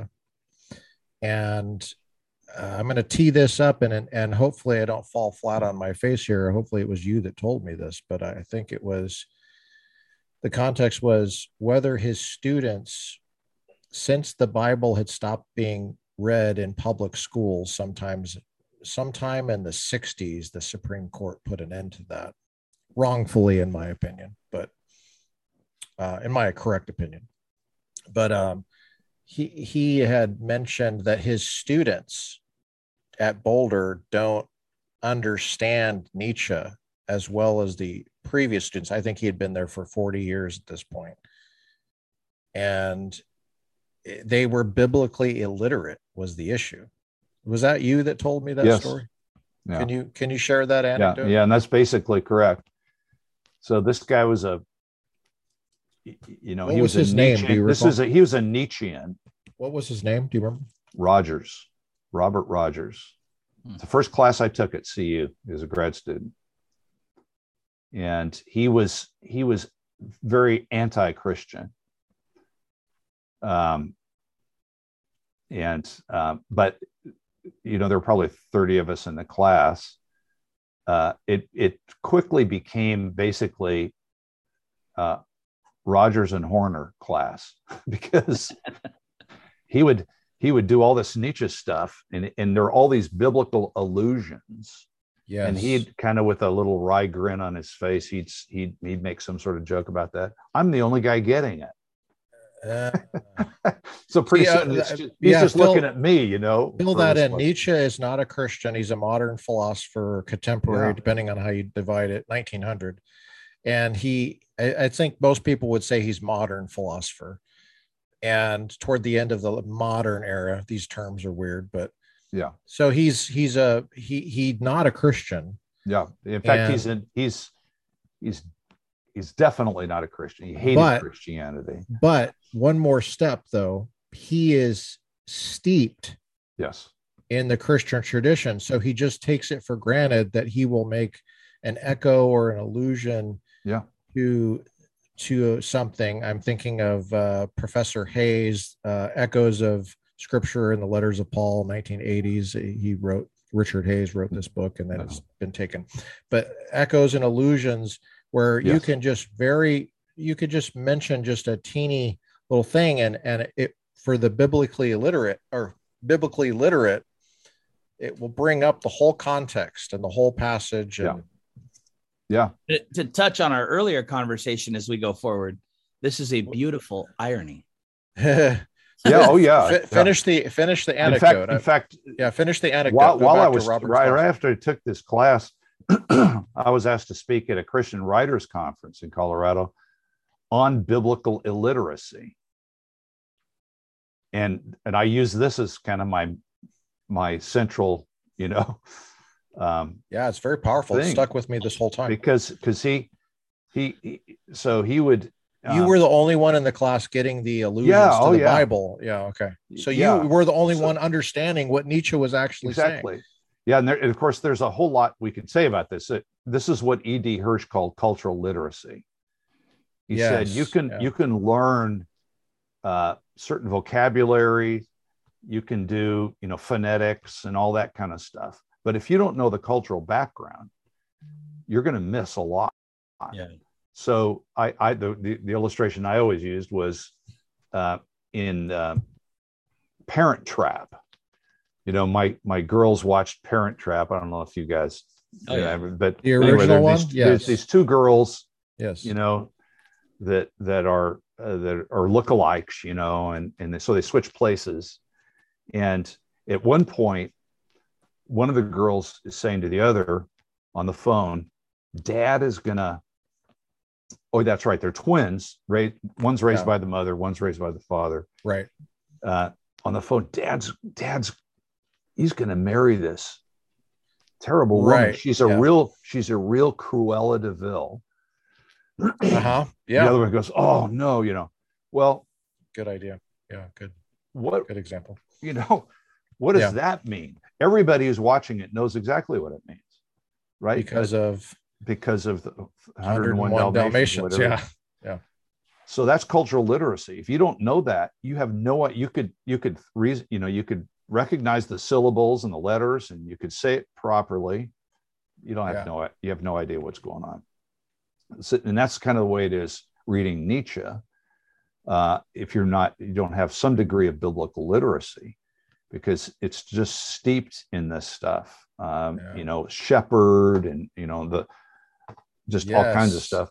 And so that's what was going on. And so at one point, this guy said to me, I find the level of biblical illiteracy in our culture appalling. Says the atheist. Yeah. And one other interesting Amen, brother. Amen. Another little thing related to the aesthetic pointers to God is that one time there was a guy another grad student in the program who was a village atheist. He was just super anti-Christian. He was, it was Bertrand Russell sort of guy. And somehow he came into conversation and Rogers said, "Yeah, he's a Bertrand Russell atheist." He said, I can't understand Bertrand Russell atheists. He said, I hear Bach's B minor mass, and I cannot simply dismiss God like that.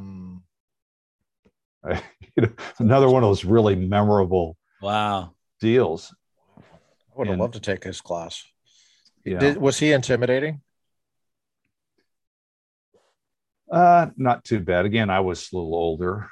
Yeah. And in fact, when I left, you worked out.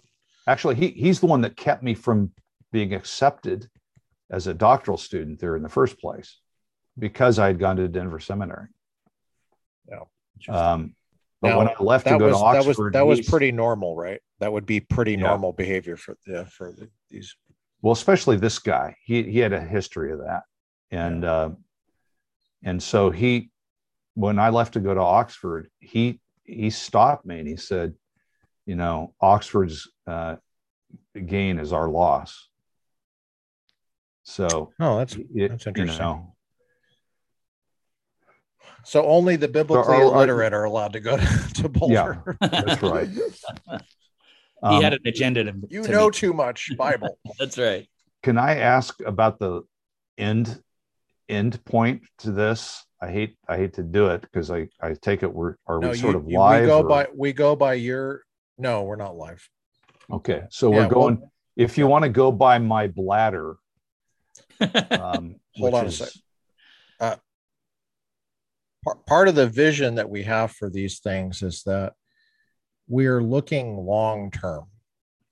And it's hard for people to, it's ironically hard for researchers to think of long term, how things will be remembered or if they will be remembered. And there are so many things that I've been curious of in the library that were just never covered. Mm-hmm. And so that stuff is just lost. So, for example, one of the things I'd like to ask you before we leave is who was your doctoral advisor at Oxford for your PhD? Little things like that, that just people don't think is important at the time. But later, it's tremendously helpful for people trying to just figure out what happened and who went where and what the dates were. You'd be surprised how many people don't even mention the dates. Well, and even who thinks what. Yeah. And names, specific names, being clear about terms just helps researchers later. I think that YouTube will be like an archive later. I think that it will be preserved for future generations, and it might be 100 years from now. You have no idea what your impact will be. And we're obsessed with who's going to watch this next week. I'm not saying you, but I'm just saying, who's going to, that's very, it's not really exactly on our goal. Our goal is to have, I'm not saying it's you, I'm just saying, well, our goal is to have something valuable for a long time. And a lot of that has to do with the kind of person you were. And you're so likable, Dave. You're so likable. People will want to read your book because you're likable. And and the backstory behind it is so valuable. Who was your doctoral advisor at Oxford? Well, I had two. I started with Anthony Kenny, who is, really a huge figure in the British intellectual landscape. He was the president of the British Academy while I was there, which is the supreme sort of body of academics. Yeah. And he was also the warden of the Rhodes Fellowship, so Rhodes Scholars. And so I got to be sort of in that circle a little bit. I also had a good friend that I was sort of mentoring who was a Rhodes Scholar. But when Bill Clinton came to Oxford to receive an honorary degree, we had all the Americans, we had a special reception at the Rhodes House. So got to, shake hands with Bill and so on. But anyway, so Kenny was just a remarkable person, a really good philosopher, but who'd written on everything from, he'd written on John Wycliffe, translated a bunch of his stuff. Kenny was an agnostic, former priest. He'd written on Descartes, Leibniz, a lot on Aquinas. That's how I ended up with him. I have also a lot on Aristotle. Mm-hmm. Yeah, he's got this great series of medieval philosophy, of actually the history of Western philosophy. Yes. Yeah. He's, I don't know how many books he's written, probably 100. But he's even written on the politics in Ireland and on mountain climbing. Dear person. Was not hostile to you and your take on. No, you wrote on Aquinas and Aquinas. Yeah, I was doing Aristotle. Aristotle and Aquinas, and he was sympathetic, although he had very strong views on everything, and so we did not see eye to eye on a bunch of things, which is a little bit of a struggle. But excuse me, he was great. But then at age 65, you have to retire from Oxford. It's forced retirement. I can't remember what becoming redundant. And so you become a pensioner. Sorry, excuse me. So, and actually, when he was my supervisor for my M.Phil, my master's degree thesis. And when we moved to the D.Phil status, he said, I'm going to probably have to retire here before it's done. So I'll do it with someone else. So Roger Crisp was the other one. And Roger Crisp was much younger. He's an Aristotle scholar. He's also moral philosophy in general. He's now written a major work on Sidgwick. He did the translation of Aristotle's Nicomachean Ethics for Cambridge. Mm-hmm. Dear guy. Sidgwick was a major ethicist, right? Yeah. So Sidgwick was a Cambridge guy in turn of the 20th century, major utilitarian and very influential. He wrote this dense, turgid prose, but he was one of these sort of he would think through these thought experiments and he was willing to take the argument wherever it led, however implausible it might sound. Sorry, excuse me. No problem. And but he influenced two other utilitarians who are much more influential today. One is Peter Singer, mm-hmm. who says that Sidgwick's book, Methods of Ethics, is the greatest book ever written on ethics. Also, J.C.C. Smart, who was also an atheist, utilitarian, who actually had a debate in print, back and forth debate in print with C.S. Lewis on utilitarianism. I did not know that. Yeah. And he also says that Sidgwick's book is the greatest ever written. And then the third one is Derek Parfit.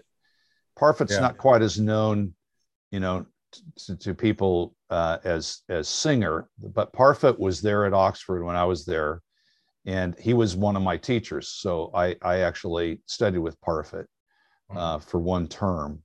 Okay. And he was a wonderful person, but he kind of channeled Sidgwick. Okay. He's the master of crazy thought experiments. Yes, I remember the brain one, the split brain. Yeah. So he's quite a piece of work. So anyway, that's Sidgwick is this influential guy on those people, and so Roger Crisp, in recent years, that's one of the big projects he's done, is to kind of bring Sidgwick in. But he's written on everything under the sun, including Aristotle. So he didn't know much about Aquinas. Kenny knew a ton about Aquinas. Kenny was one of the there was a kind of a revival of interest in Aquinas beginning in the 1960s, and Kenny was right at the heart of that. But also Norman Kretzmann from Cornell. Mm-hmm. And they, because Aquinas had been written off for many years as, well, he's just that Catholic guy that all the Catholic people have to read and all this kind of stuff. And Bertrand Russell, in his History of Western Philosophy, said, he wasn't Aquinas was not a real philosopher. He already knew the answer to the question. So, trying to figure out arguments to substantiate something, the answer to which you already know, that's not real philosophy. And so Aquinas had kind of been poisoned. Mm-hmm. Well, in the early 60s, especially, I think, with Vatican II and different things, Aquinas kind of got left behind by the Catholic Church, and other people began to discover him.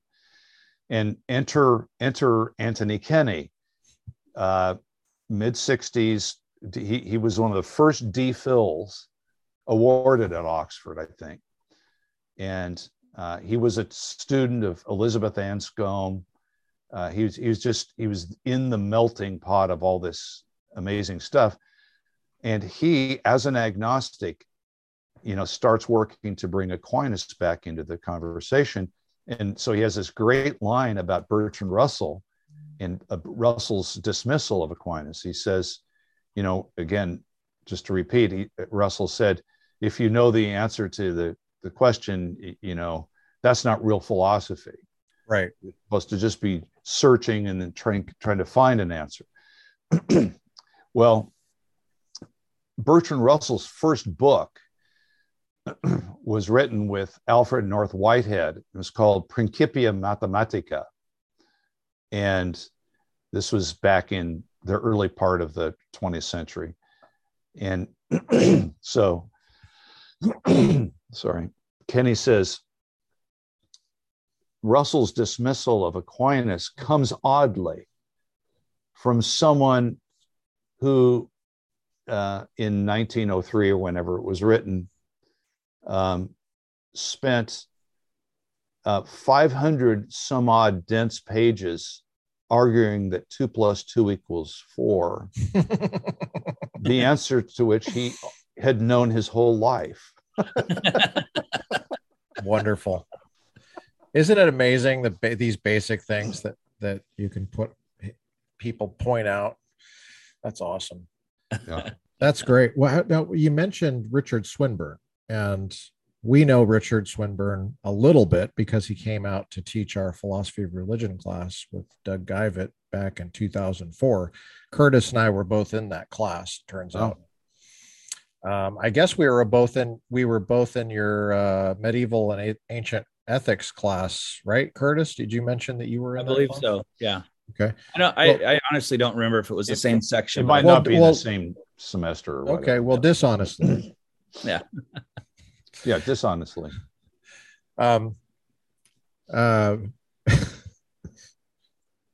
We had Trent Doherty on. He's an epistemologist, and he kept saying truthfully, and I eventually just said, lie to us.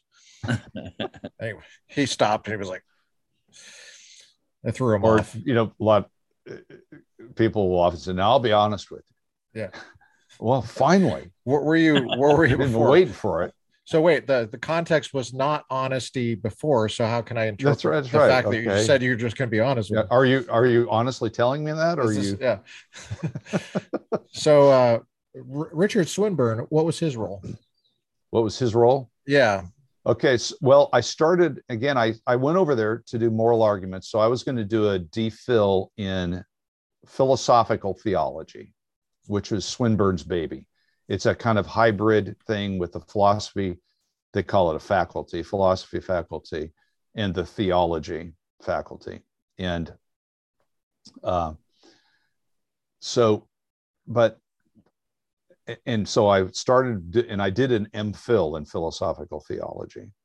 But as I progressed, I realized, I actually want to just work on the ethics stuff, not so much the philosophy of religion stuff. And so, but I did do that. So my thesis I did was, it had to have some of that in it, but it was more basically Aristotle Aquinas stuff. And so Swinburne was my supervisor for my M.Phil in general. Okay. We were part of the same college. So we had this society at Oriel College called the Joseph Butler Society. And Joseph Butler was an alumnus of our college. He was an Anglican bishop. I can't remember when, back in the, I think, 1700s. Yeah. And he wrote a lot on ethics. He wrote on philosophy of religion stuff. He was great. Mm-hmm. And so we had the society. Swinburne was the president of it, and I was the secretary. And so we would bring speakers in and put on events and stuff. So even when I stopped working with him as my supervisor, we continued to work on those things together. And then I mentioned it, the Oxford system is tutorials. So I had a term of philosophy of religion with Swinburne.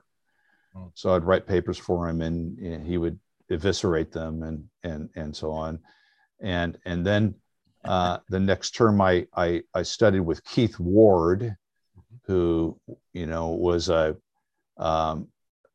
he held a chair. Swinburne held a chair in philosophy of religion. He was a heavy professor. Chair? Huh? Was it a heavy chair? Well, I never personally tried to lift it, but yeah. Okay, so that's called a chair. That's like it's it's what we call a chair of this and that. Yeah. It's like an endowed professor. Yeah, if you're called professor at Oxford, at least in those days, big deal. Called professor, that was a special deal. Yeah. Here we say, we might use the word professor more generically, somebody who teaches. But that only a few people were professors. So Swinburne was, and then Ward was the Regius Professor of Divinity, but he was a Kant scholar, and I studied Kant with him. I studied Aquinas with Brian Davies, and we would look at his name and we would think it's Davies, but he's Welsh. They pronounce it Davis, and he's a major Aquinas scholar. And it actually was when I was working with him, I thought, okay, this is what I want to do. This is when I changed my mind. But then I had the amazing privilege of doing ethics with Bernard Williams, and he held the chair in moral philosophy. Oh, wow. And we became pretty good. We became pretty good friends, actually. We spent quite a bit of time together. And he's an atheist. Yes. Essentially a Nietzschean. Mm-hmm. He told me he's learned more from Nietzsche than anybody else. But then somewhere in that first year is when I came up with the idea of kind of switching out of doing more philosophy of religion to more focus on Aristotle and Aquinas. And he said, that's a great idea. Swinburne said, that's a great idea. Now we have to figure out who will supervise it. And so he approached Anthony Kenny, and he hadn't had supervisees for a long time, but he agreed to do it, which was incredible. And so then once I'd finished the MPhil, if you're successful enough with an MPhil, they'll allow you to just continue on for a D.Phil. And thankfully I was. And so then that's when it became Kenny and Crisp. And then eventually Kenny had to kind of back out. Okay. But Swinburne was, he was a major figure there. He and Plantinga were at that time the most prominent Christian philosophers, I think, in the world. Did you have to go into his office for the tutorial? Yes. And tell us about the office. Did it have a fireplace? Yes, it had a fireplace. And it was a great experience. Yeah, it was like. Did it look like a hobbit lived there? That's really what we're trying to get at. Yeah, that's what you're trying to get at. Yeah, all those meetings with those guys, like when I came over and I was visiting, the first time when we stayed with Bill Craig, every one of these, they were all a little bit different from each other, but they're all just classic. Like the guy in Cambridge, and I can't think of his name, he was the most classic. He had this big, expansive, paneled room, with all these bookcases. The fire was going. They typically would have an appointment at 4 p.m. and it was dark at that time, and tea would be served. And this guy, the fire's going, the cat is on his lap. And it was just like, oh yes. Did Swinburne use his fireplace? I can't remember if he ever did. I think he may not have. He was Did they burn coal or was it wood? Good question. It was small, right? It's a small yeah, fireplace. It's not like a large. Not like a huge thing. Like, everything in America is huge. It's practical. It's practical. It wasn't tiny, but it was modest, I guess is a good way to say it. I think it was wood. I don't think it was coal. And I doubt that it was gas, but it might have been. In fact, yeah, it might well have been, because they've been on, they've used that sort of thing for heat much longer than America. For us, it's decorative. They were serious about it, so it was probably gas. Yeah, for our listeners, I'm just so struck as you're dropping these names, like, oh yeah, there's this guy, and Kenny and I and Swinburne and Russell, or I mean Bernard Williams, and I mean, these are the giants. People need to understand, these are all, I think every name you listed are giants of influence in their fields in this last century. And they're the ones that are going to be written about all these ideas. And you had the privilege of studying them. Well, they are ones that are written about, and now it's the next generation, right? Yeah. And you're carrying that forward. Well, I don't know if I am, but my students are. Yeah. And I appreciate that. It's Kenny he wasn't such a household name among people I knew, but I had a poster of him as a high school student next to the Kiss poster and the Van Halen poster. But it's funny, Bill Alston, who is one of the leading American guys, he came to Boulder one time, and Gary DeWeese and I had breakfast with him, and so I told him that I was working with Kenny, and he just kind of sat up, and he said, the last time he was in Oxford, he said, I went by Blackwell's bookstore, and in the window it says, the latest from Anthony Kenny. Wow. It's like In Excess back then, or Def Leppard. Wow. Yeah. So I'll tell you a couple quick Kenny stories. Excuse me. I was just always surprised by the amazing things that, connections he had. So Elizabeth Anscombe, that name's come up, she was a major figure. You never met her, did you? I never met her. I met her friend, who their names go all together a lot, Philippa Foote. I was in a seminar with her. And I also saw Iris Murdoch on the street. She had dementia, and she would kind of disappear, and then they had to kind of, and I actually saw her on this. I was there when she was, I think, sort of lost on the street one time. So those three are often mentioned together. As, in fact, there's a new book out. I just saw being reviewed about three of them or four of them. Mm-hmm. Can't remember who the other one would be, but Anscombe was a piece of work from all I've heard. And she famously, she was a convert to Catholic Christianity as an undergrad. What? Pardon me? From Islam? For what? From Buddhism? No, I don't know. Maybe from atheism or just whatever.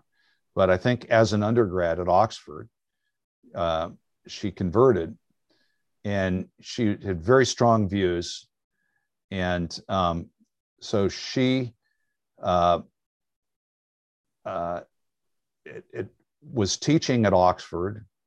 I mean, at that time, there weren't a lot of women, as students or teachers. Right. So these three were powerhouses. Yeah. And so she famously debated C.S. Lewis at the Socratic Club.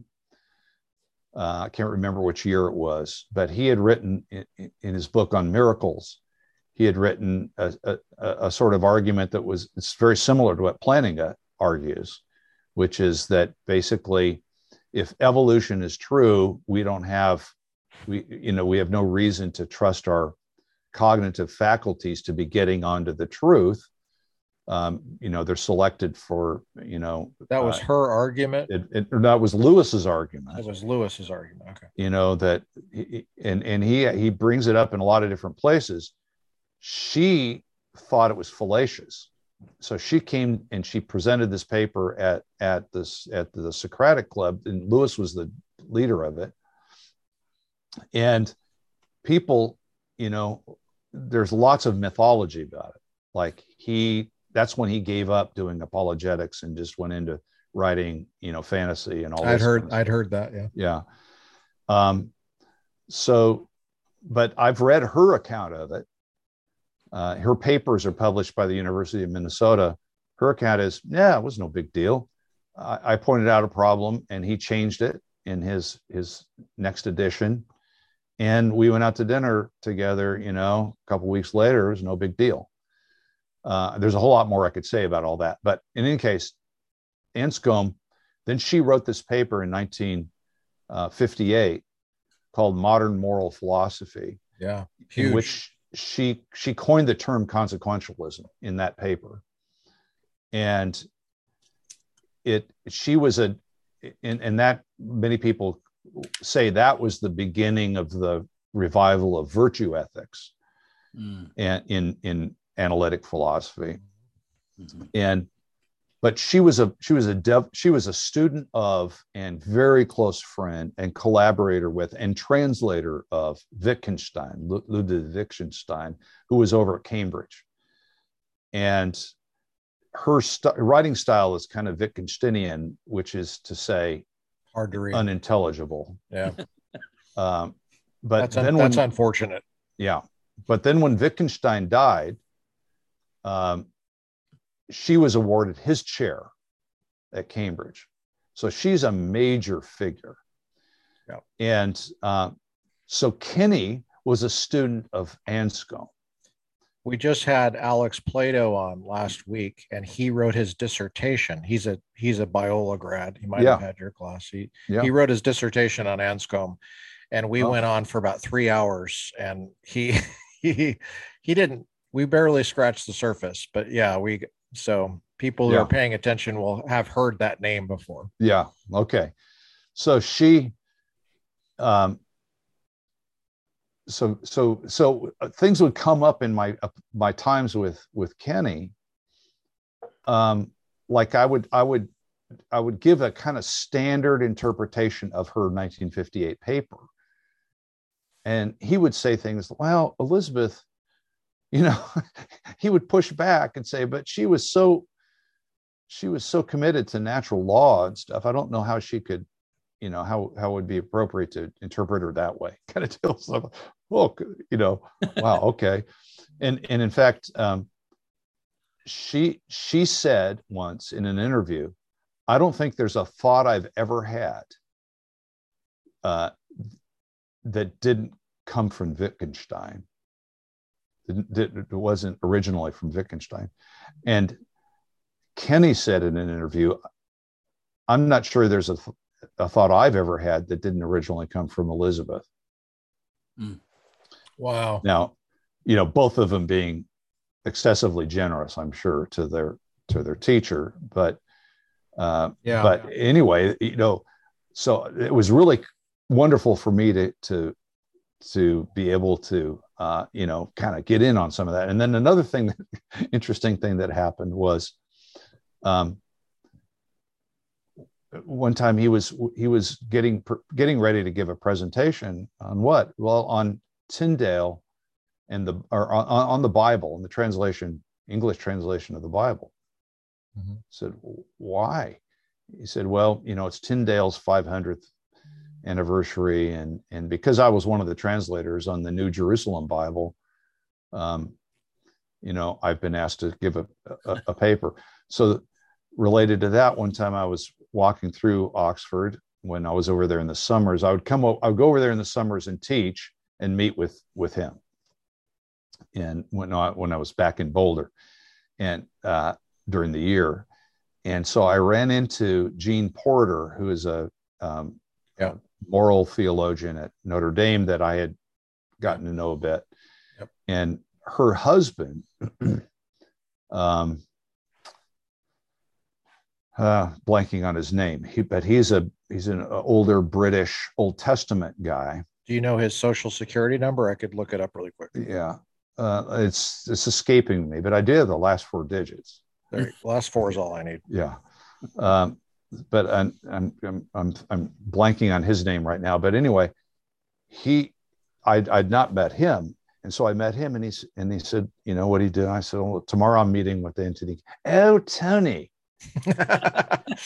He said, yes, we worked together on the Jerusalem Bible. I guess that was the first time I had heard that. I said, what else has he done? You know, so I met with him, and he said, yeah, we worked together on Job, or we worked together on something. I think he meant job. I guess it was Job. I think he meant job. Job. Oh yeah. I don't know why people have such a hard time. Yeah, I know. I've been looking for a job for a long time there, but I think it's just before Psalms. It's a part-time job. Yeah. So anyway, the next day I'm meeting with Kenny. He says, "Oh yes, we." I said, "I didn't know you. So you translated some Old Testament for the." I didn't know you were a Hebrew scholar. He said, well, I do know Hebrew, but no, the role, the Jerusalem Bible was originally a French Bible. Oh. And then they wanted to make it into English. So they were concerned to translate it well from French and go to the original languages. Mm. So he said, I was translating from French. But you know what? Another interesting little tidbit is, who was the principal translator for the Jerusalem Bible for Job, also known as Job? A guy named J.R.R. Tolkien. Wow. And so Kenny must have worked with him on that as well. Wow. That's crazy. Yeah. So here's a quick update on, or as long as I'm telling Anscombe stories. So, and this is, I think, what part of it's what you're alluding to. You alluded to earlier, Curtis, that so back in about 89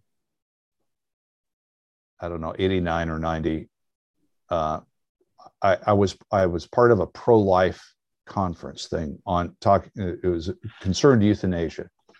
It was at Stanford, and they had a speaker there who had never been to one of these things before, and I'm blanking on his name, John somebody, and he was the president of the Thoreau Society, a philosopher at the University of Minnesota, and an atheist.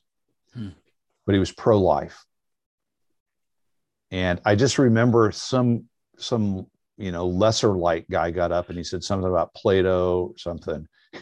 And then John gets up and he says, well, actually what he said was, I thought, cool. So this is when I'm beginning to pursue all this, and I said, so I went up to him. This was probably like 88 or something. And I'm at University of Colorado, and I'm pursuing this, but again, I hardly know anybody. I said, could we have breakfast? So we had breakfast. And it turns out, he said, well, yeah, I really think highly of Plantinga. But who I think is the greatest Christian philosopher today is Elizabeth Anscombe. And her husband, Peter Geach, who's also a fine Christian philosopher. And he said, I'm actually related to them.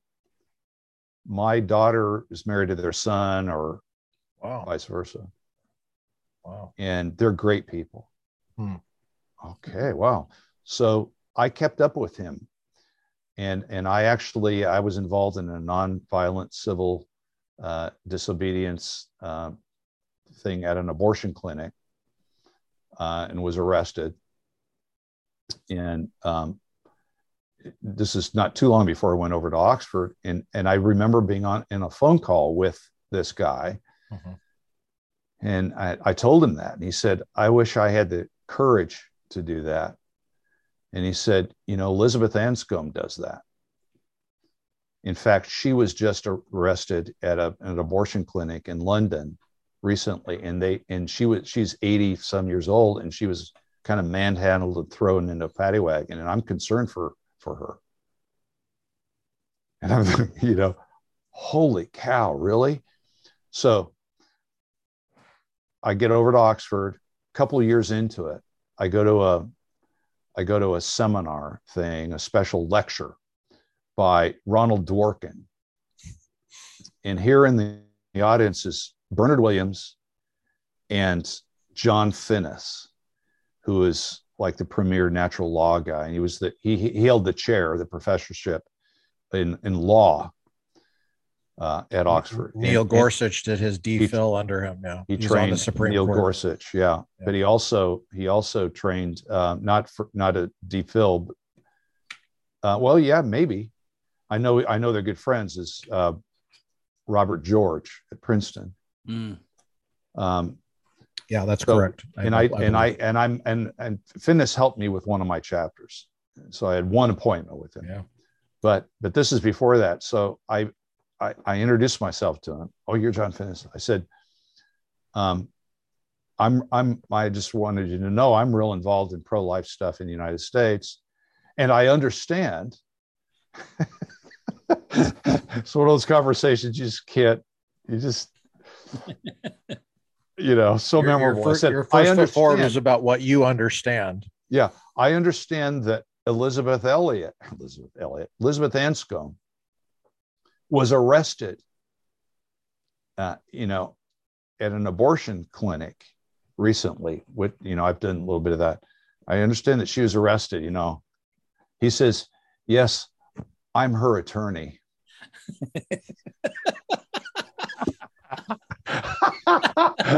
I just thought, okay, the world is too great. Okay? I love that story. And I would have been happy if that was the end of the story. But you guys don't know Curtis, there's still more to this. It gets better. So I moved back, and Elizabeth Anscombe eventually dies. And there's an obituary in First Things Journal written by John Finnis. And he honors her Christian faith. He brings up the fact that she, was involved in pro-life stuff. He says, it's seldom mentioned in the literature about Elizabeth Anscombe is this fact and all this kind of stuff. And it was very warm-hearted about her faith and everything. It was in First Things. I thought, wow, that's cool. I was not in touch with him. So here's the final piece of this. Probably 4 or 5 years ago, the Center for Christian Thought here at Biola had they would have these big deals, and there was a banquet thing, and Martin Marty, the church historian guy, came and spoke and stuff. And I was part of the center that semester, and Richard Mao, who's the president of Fuller at the time, Fuller Seminary, who is a philosopher, a fine philosopher. He was there, and I went out to go to the bathroom, and he's out there in the hallway. So I'd never met him. I introduced myself to him. By the way, he's a storyteller. I just was told that the other day from Mike McNichols at our church. And so he starts asking me questions. Well, where'd you go? Oxford. Oh, who'd you study with? Anthony Kenny. Oh, Anthony Kenny, and he knows him. And he says, now, did you ever have any interaction with Elizabeth Anscombe? I said, no, and he said, well, I've got a story to tell you about that. And I'm not kidding you. I was virtually in tears as he's talking. And I'll probably lose it here. He said, when I was in grad school at the University of Chicago, I had a professor named John Blank. This is Richard Mao, former president of Fuller. He's talking. And John was my supervisor. And I hadn't brought up John. Yeah. John Finnis was his? No, John is the guy that Blank. I can't think of his last name. The son-in-law of Elizabeth Anscombe. Yeah. The atheist pro-life guy. He said, I don't know why I can't think of his name, but John somebody. And he said he was my professor and he gave me the hardest time about being a Christian. He just was all over me. He said, and a couple of years ago, Mao says, I get a call.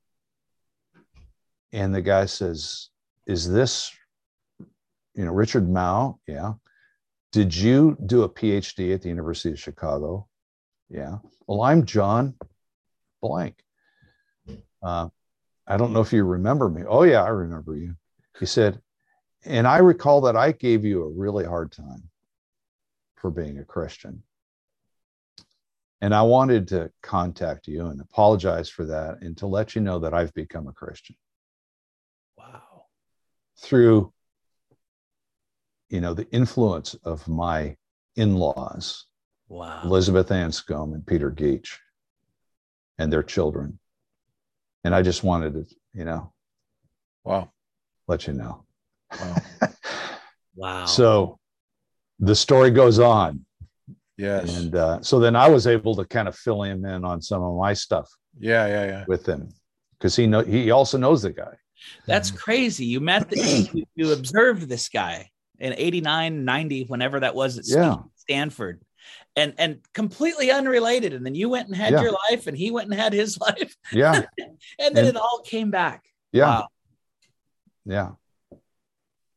So Dave, I originally only wanted to interview you about the fireplace in Swinburne's office. Sorry, the answer wasn't that great. That was pretty much what we were trying to lead up to the whole time. And okay.